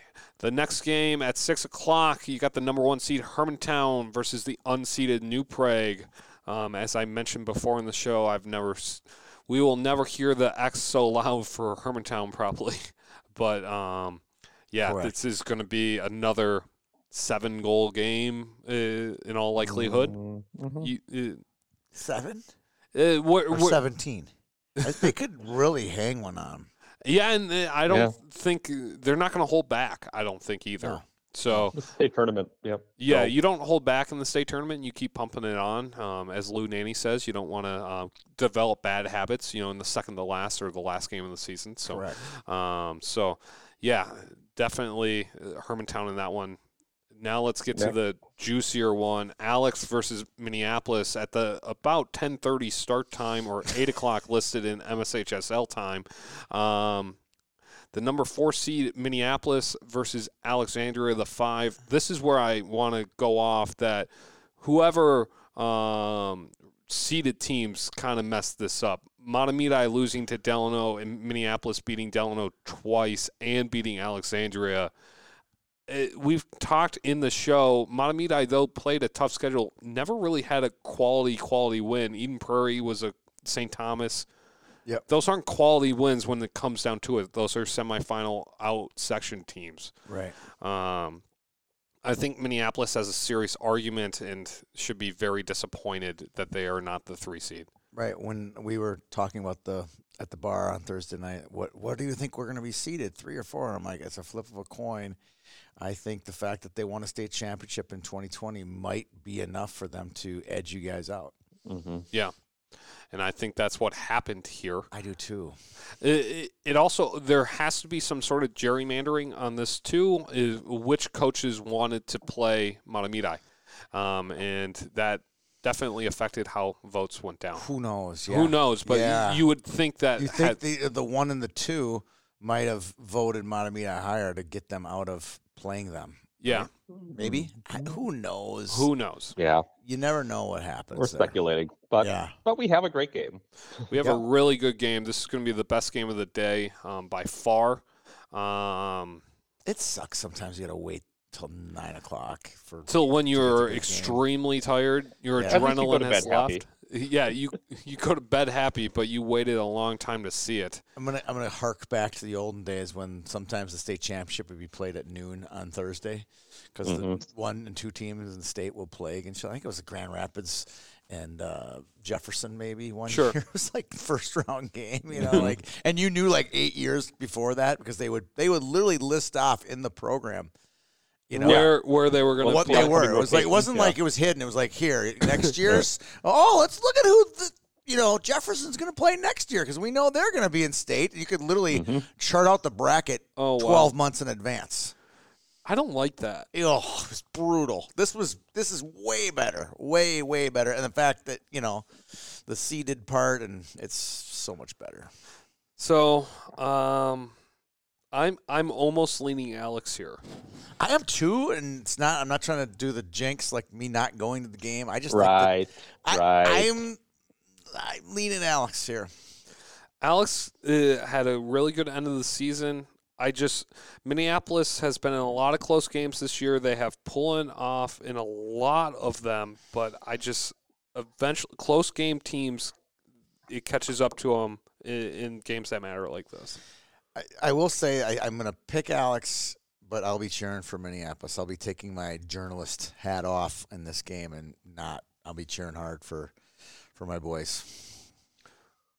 Carl?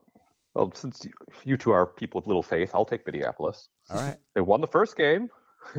They did, but I think that was a different Alex team than right now, too. Yep. And Minneapolis has not improved. They're just flatlined. Thanks. You said it, Carl. I'm glad that you had to say it and I didn't have to waste my energy saying that. How many years did you live in Minneapolis? 2? 2. Yeah. 2? All those year in Little. Minneapolis? Almost a year.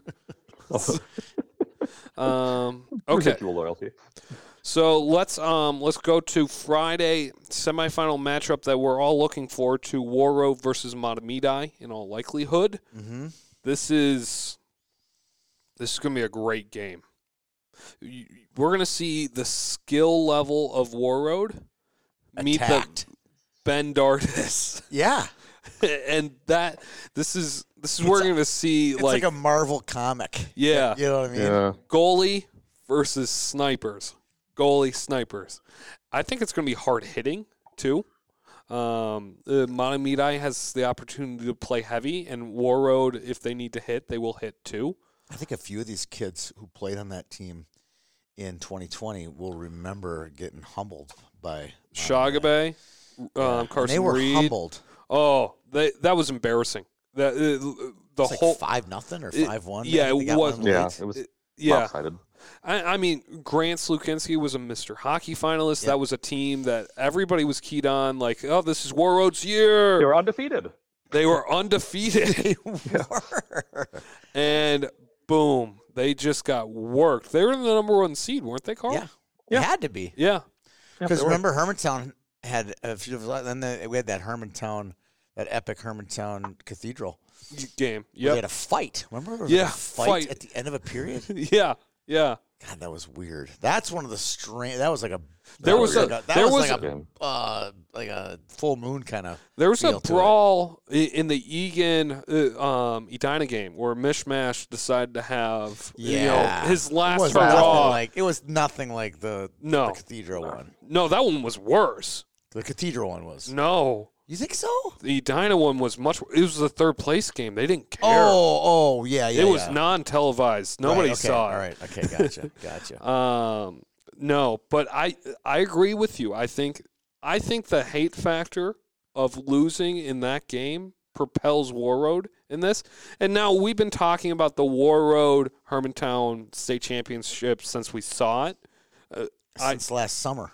Yeah, and I just don't see it a different way. Ben Dardis will have something to say about it, but I think that they're going to get 40-some shots on him. Oh yeah, They will. I do too. This game does scare me a little bit. It's a 1-goal game in Page Stat. Which one? The Matamidi game? Yeah. And Warroad, yeah. And I think, again, this comes down to Slukinski. If Slukinski plays on par with Dardis, that's the difference maker. Warroad can't give up some bad stuff the other way. That's really what it comes down to. Yeah, they can't be third line, first line type of goals. You can't do that. They got to use their TV timeouts here. They got to use final change. They got to use all the tricks in the bag. Right. But Warroad, anybody want to take Matamidi in this? Not I. No. Okay, bottom side of the bracket, we have Hermantown versus coin flip. Whoever. Let's call Shrug. it. Shrug. Do you think coin flip Minneapolis Alexandria has a chance? Nope. Nope. In hell. No. And like we said before, the chasm is so big between 1, 2, and then a little bit, an Evel Knievel chasm, this type of thing that he could jump. But Still not. still. not. And I mean, if you watch the Matamidi Hermantown game, the chasm was evident. And the Matamidi Delano, War Road Delano, same week tells me a lot about the chasm because War Road worked that game too. Right. And so I'll just read off the page stat in order. So Minneapolis 40, Buffalo 41, Duluth-Denfeld 42, Duluth East 43, Alexandria 44. And they're right at the same level as Denfeld. And where is whatchamacallit? Where's Hermantown? 5. Okay. Yeah. There's your chasm. Where's World? Where's World, Carl? They are at 15. Yeah. Matamidi has 22. Really? So it says it's a little bit closer. Yeah. Okay. Yep. All right. Evel Knievel then. Evel Knievel. All right. Yeah, so Hermantown War Road. Just remember now, Evel Knievel fell into the Snake River. Just so you know. Just saying. he broke some bones. Fell into the Snake Did not go well. Who's going to win? I'm staying shock here. You're going Hermantown? I'm going Hermantown. What makes them win? Is it the Third line. third line? They'll get third line scoring. Okay. They will. Do you think? And I think, remember how close the ones were? The ones didn't get any the pops. ones were matched. Yeah. Straight. So I think it's going to come down to that, and I think that the Hermantown's got it. Do you think even War Road throws out a third line? They did against Thief when they needed to. They did against Hermantown, yeah. Yeah, enough. They did. Yeah. But with the TV timeouts in the third period, I just don't see a third line out there for them. And good coaching would predict that. The big question is, how much do they have to work to beat Matamidi? If that's a wear them down, grind it out, tough game, then I don't like them on Saturday. When Hermantown won in 07, they had a worn down Duluth Marshall to play against. Yep.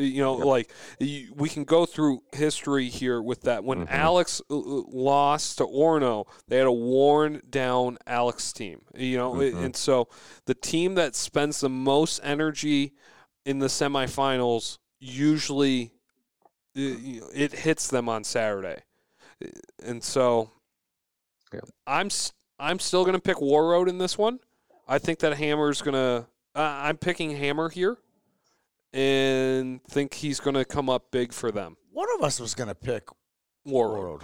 Yeah. And it's educated. It's not like you're just like grasping at straws and blindfolded, I would have if Danny didn't, but I will. Yeah. If one of you two didn't, I would have taken him. And my I think it's that close. It's 55-45. And my stance on it is that he is usually in the right place and the right time, and he's going to be so disciplined in this game, Hammer is, that he's going to protect some of these defensive breakdowns due to tiredness, is my stance, okay?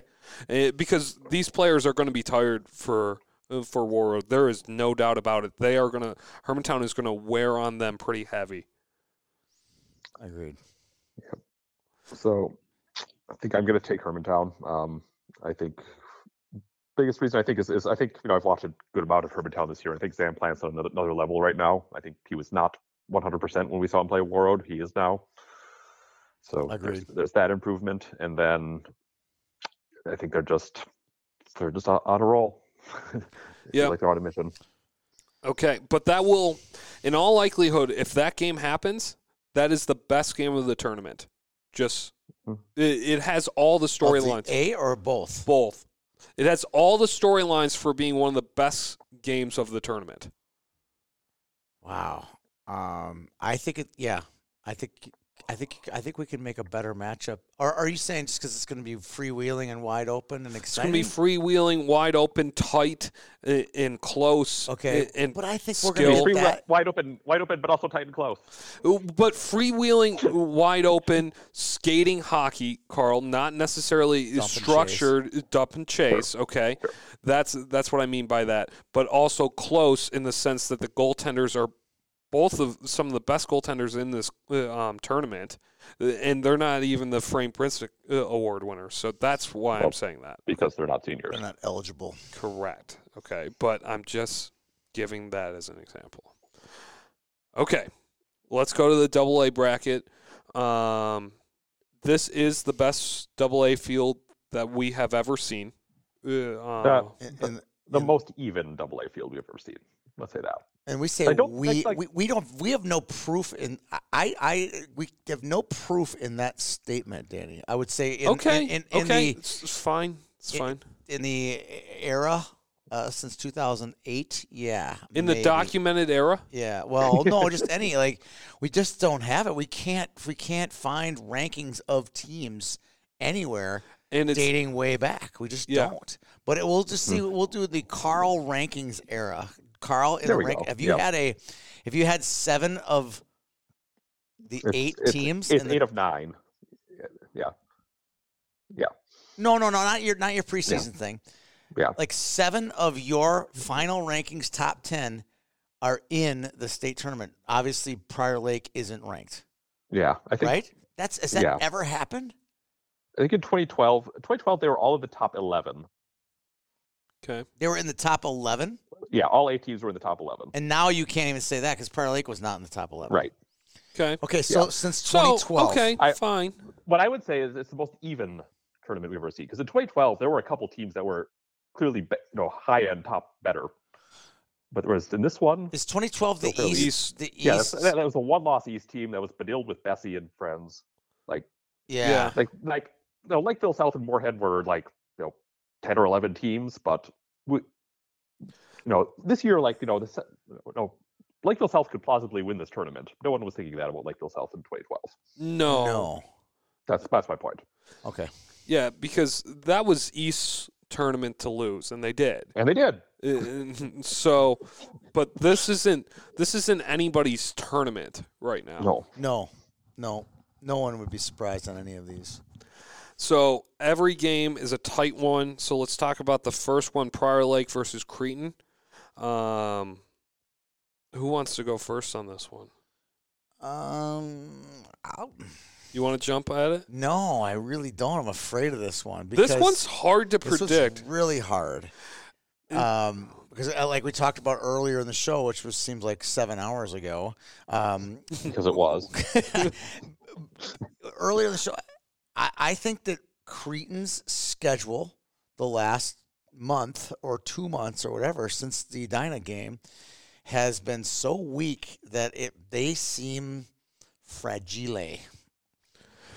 Yeah, and you have a team Potentially. in Prior Lake that Who's is clicking. Red hot. Yeah, we have a couple teams in this tournament that are red hot. And Prior Lake, I think, is the reddest of the hot right now, and they have the best forward in the tournament, Yeah. or at least the most dangerous forward. So how in the world, with Class A, it was a little easier to kind of do this. How in the world are we going to do this? Because we're going to be I think we could all differ on the outcome of this Yeah. game.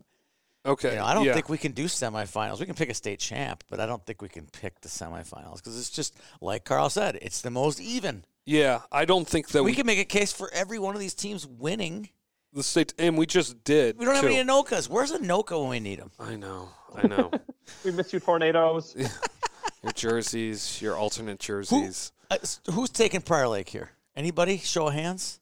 Anybody want to jump off the Evel Knievel cliff here? I really think it's 55-45 right now, and the 55 is leading Cretin's way Really?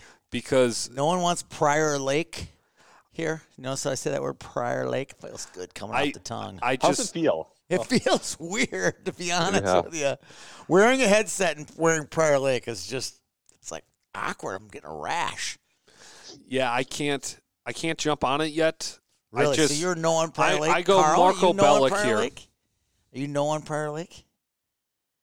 Yeah, no. See, I feel like we've gotten to the point where Cretan is so overrated they're underrated. Yeah. Like everyone's just ragging on Cretan. No one expects them to win, and like this is still a really good hockey team. This is a team that has really good locker room chemistry too. I think when we were Not talking, according to Spaces. they need to go maybe do a bowling alley trip. That was, we had, for context, we had a fake Eastview kid We had go someone in from Eastview claiming that they were pretending he was Cretan. from Cretan and saying how the locker room was bad. It was like, what? It's just straight dissension. Yeah, what? So, anyway, who did I pick? Cretan. I mean, I picked Prior Lake to win the section. Yeah. I might just jump on the ship and go all the way. Oh, he's doing it. I might go all the way. It reminds me of Burnsville from 2007. It really does. This is a team that finished fourth. But they beat Hill Murray, didn't they? Or no, they didn't beat Hill. Who did they beat in the first round, Carl? Rapids beat Hill. Keep talking. Keep talking. Keep or talking, Danny. Edina. Rapids beat Edina in the first round in 07. But Burnsville beat Holy Angels in the section final. And in the first round of the state tournament, they beat Blaine. Which was a Bukestead sophomore year team. No, he wasn't around yet. And then they Freshman. played Rapids. Yeah. The epic game. In the epic game. So Cretan, I take Cretan in this one. Carl? Cretan? Yeah, Cretan. Okay. Cretan? Okay. Okay, Edina, Maple Grove. So Prior Lake is obviously the 11 o'clock. Edina, Maple Grove is the 1 o'clock game. This game has proven to be a trap game before for several teams. There's no trap in this. No.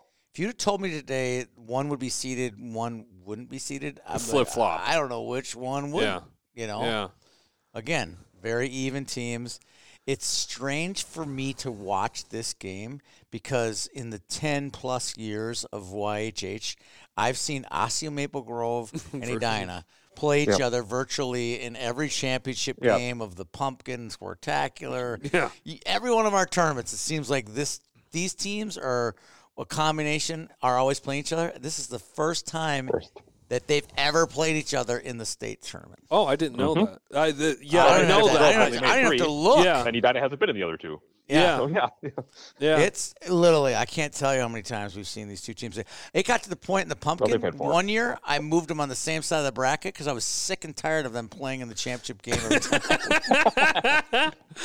Like, wait, we're the 1-2. I'm like, no, I think they're the 2-3. Yeah, that's or the 1-4. I'm yeah, like, no. No. The computer said it. I don't have any control over it. Yeah. So, I'm taking Edina in this. Edina won the first matchup. It's not that I don't trust Maple Grove.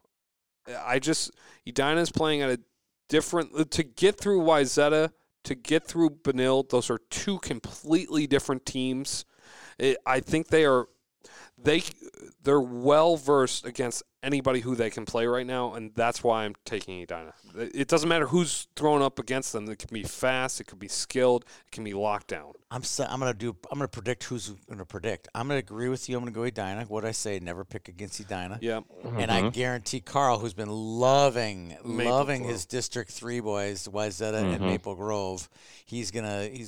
I think when you move down to the cities, you're gonna move out to District 3. You like live in Medina or that's definitely my Hanover or some, Hanover. somewhere. You'll be out there, Dayton, whatever. You'll be out there, and you're gonna live in District 3. I love me my exurban giant lots on the cul-de-sacs. Yeah. That's right. So I'm going to go Edina, and Carl is going to go Maple Grove. Watch. I sure am. Yeah. Crimson all the way. Yeah, and I mentioned this in the earlier segment too, but like my top 3 picks coming in, not knowing what they would have been seeded, would have been Hill, Edina, and Maple Grove. So got 2 of them in the first round here. It's bonus. It's the Hill Maple Grove game that doesn't. I just can't get. It's the Maple Grove St. Thomas game. It's the Maple Grove Edina game that I saw. It's the Maple Grove Centennial game that I saw. That I saw the Andover game where they controlled Andover, but it's the other games that they couldn't put them away. I'm with you. Is where I get nervous about Maple Grove. I'm with you. And I like Kurt Giles. He's been in this situation Mm-hmm. multiple times Yep. where Bergie hasn't Couple. quite seen it. Bergie in 10 years, I'd be picking Bergie because I know he's going to get his. And the you know? crowd's going to be for Maple Grove. We know that. But Oh, Edina yeah. doesn't care about that, No. too. And so I'm going upset here, non-chalk, quote-unquote, but I'm going Edina. Okay. Okay, in the 6 o'clock game, we got Lakeville South versus Hill Murray. Hill Murray, the number one. Obviously, we've talked about that. Anybody surprised that Hill was the number one? Was that just me? Everybody Yeah. show of All hands of here? Cretan should be the number one All the seed. heads are up. Yeah, Cretan should be the number one. Edina has a firm argument at being a seeded team. Moorhead has an argument too. I think there's just so much. I thought the 3, 4, 5, and it didn't turn out to be 3, 4, 5. It was going to be between Edina, Maple Grove, and Andover. Those three were the mystery teams. I thought, because they had beaten a lot of good teams, but lost a lot of the teams in the state tournament, which throws it out there. So I tweeted this. I thought my matchups I had going in would have been number 1 Cretan against number 8 Prior Lake. Yep. Number 2 Hill against number 7 Lakeville South. Number 3 Maple Grove against number 6 Edina. Number 4, 5, and then 4, 5 Andover Moorhead, which is what ended up happening. Is those teams just flipped. Just to flip the everything's flipped. I agree. Yeah. And so It was funny when I was meeting with the Moorhead kids. Where did they end up getting? What was their seed? they were the 4 seed. 4.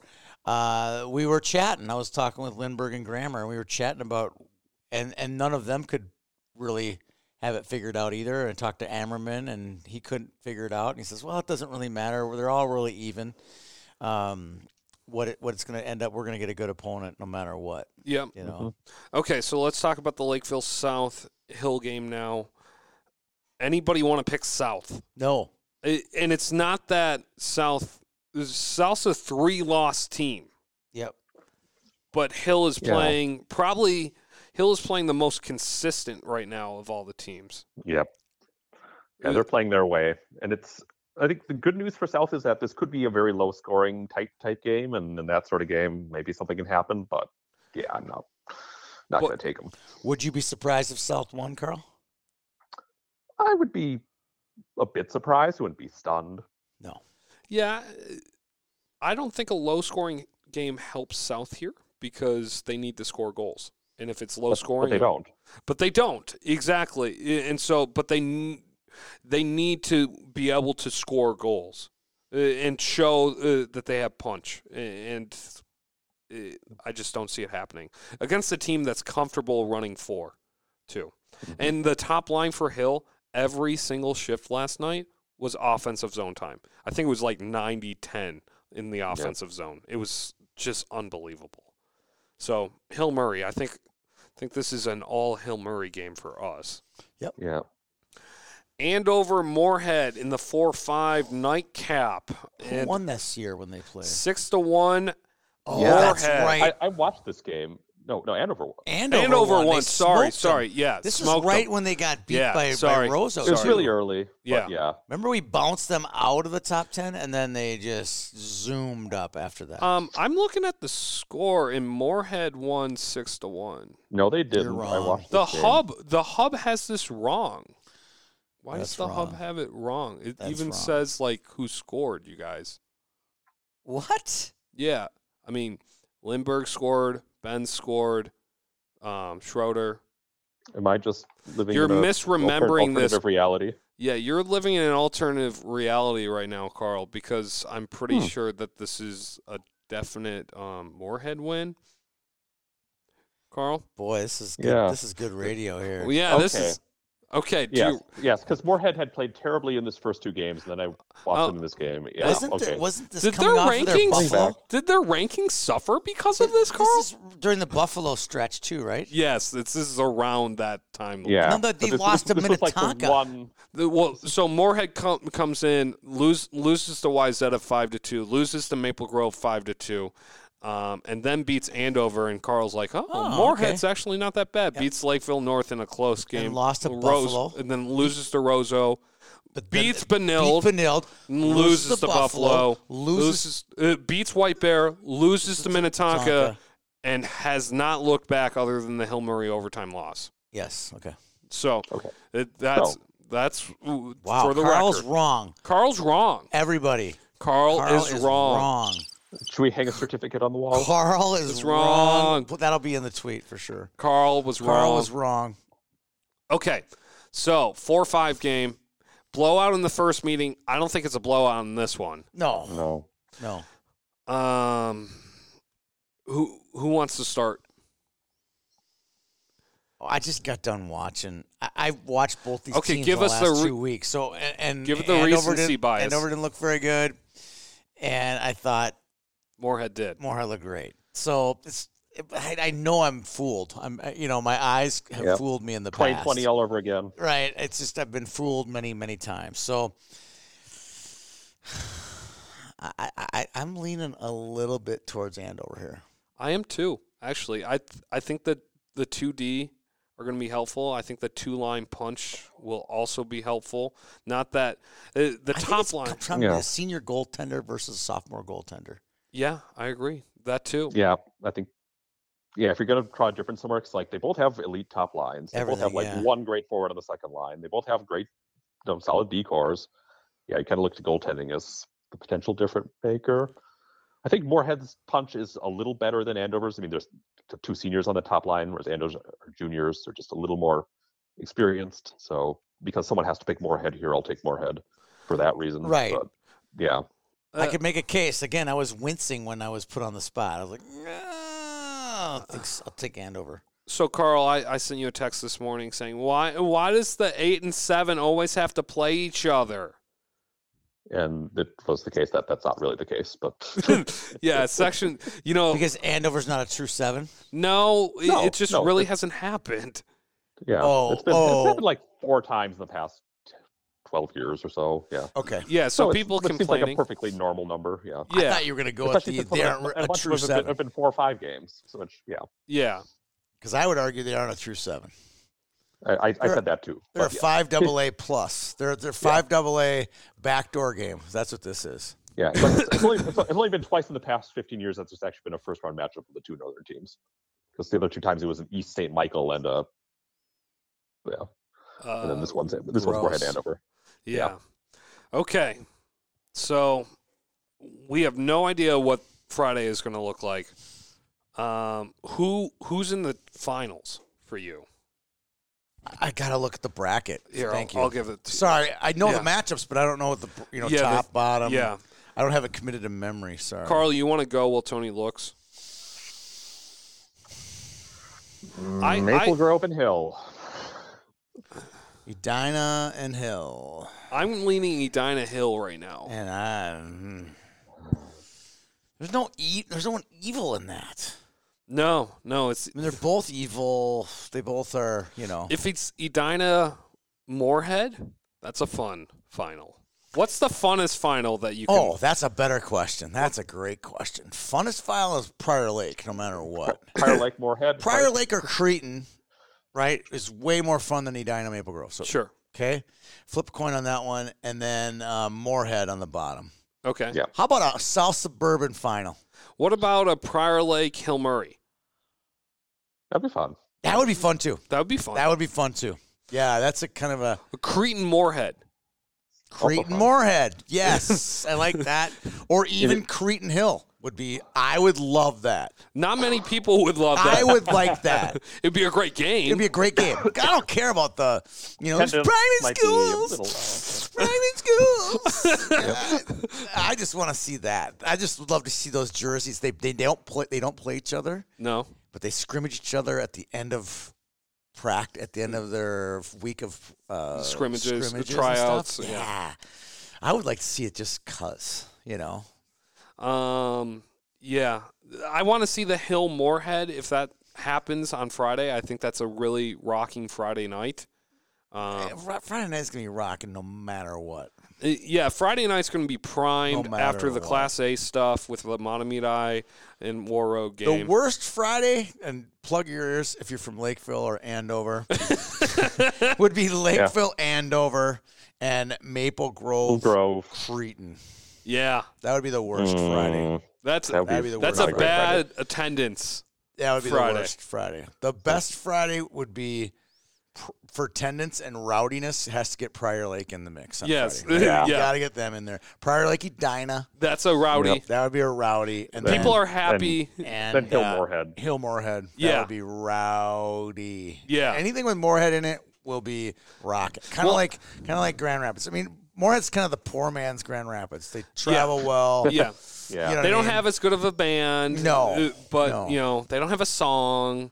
No. Same colors, Oh though. man, I love you, Andover, but I And potatoes. wanted Rapids so bad. Yeah. Just because we kind of knew there's a speaking of chasm between this crop of talent and the future talent in Yeah. Rapids. It's bad. We know we want. Mm-hmm. You know, Yeah. So who do you got, Tony? who's gonna win it all? Who's going to win it all? I'm in. You're in. I'm in. You're winning. I'm in. I'm going all in. Prior Lake, Really? all the way, all the way. Best story. I'm cheering for the best story. What would be the best story here? Bar none. Prior Lake, Mr. Hockey, Wins. drop the mic. We out. Yeah, I think Carl and I are both saying Hill Murray. I've just turned the camera to my shirt, which says The Go. heart. I'm picking with my heart, not with my head. I'm picking Hill. They have been Yeah. the most shut down. It's not creative, but they're the best team right now. Yeah. Hill's going to be, it's not pretty hockey. It's not flashy. It's not Alex Bump, but they will suffocate you and they will system you to death, and they are very good at it right now. What are we looking forward to about the tournament as far as coverage? Where are you guys going to be? All that kind of stuff. So I will be doing radio on KFAM with In Zach. some fashion, In right? some fashion, some Yep. number of games. Yeah, it changes every minute. And so Zach and I will definitely be doing that. I don't know if it's AA or what games or what have you, but I will be doing that.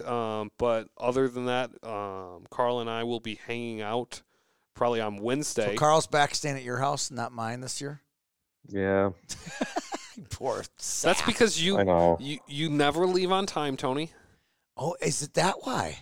Do you have a bed open? No, why? Is there someone else I need to bring into town? No, that's what I'm saying. That's another reason why Carl State it. at my place. You had a bed open last year. Oh, yeah, well, the whole house open. Yeah. Debbie and Hadley Yeah. were out of town. So, So I think watch Carl's and I's Twitter. We'd love to meet up with some people, especially on Wednesday during the day. If you're down there, just come find us. We'll tweet out multiple times where we're at. okay.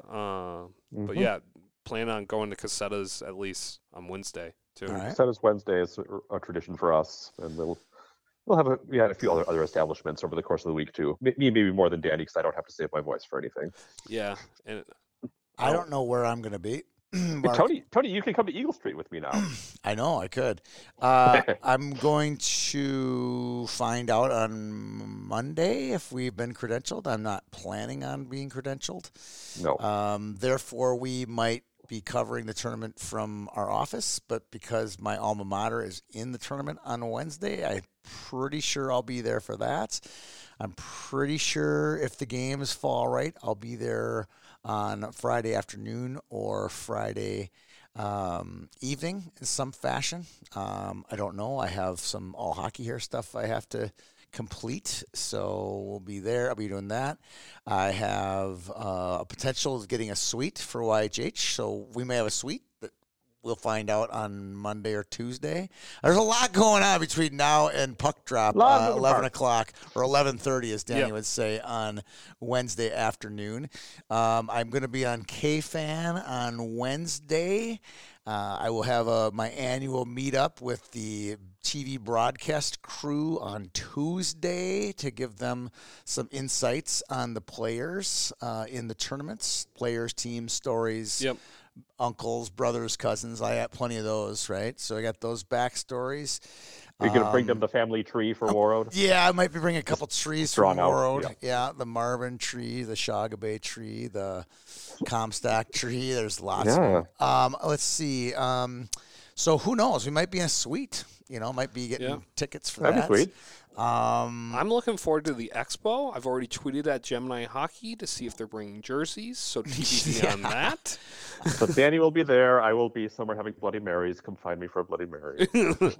And then that's pretty much it. That's kind of where I'm doing. I'm looking forward to really exciting full buildings, packed house up on the 200 level. We haven't had this That in kind of stuff. 2 years, and it so feels excited so for the good. 200 level walk around.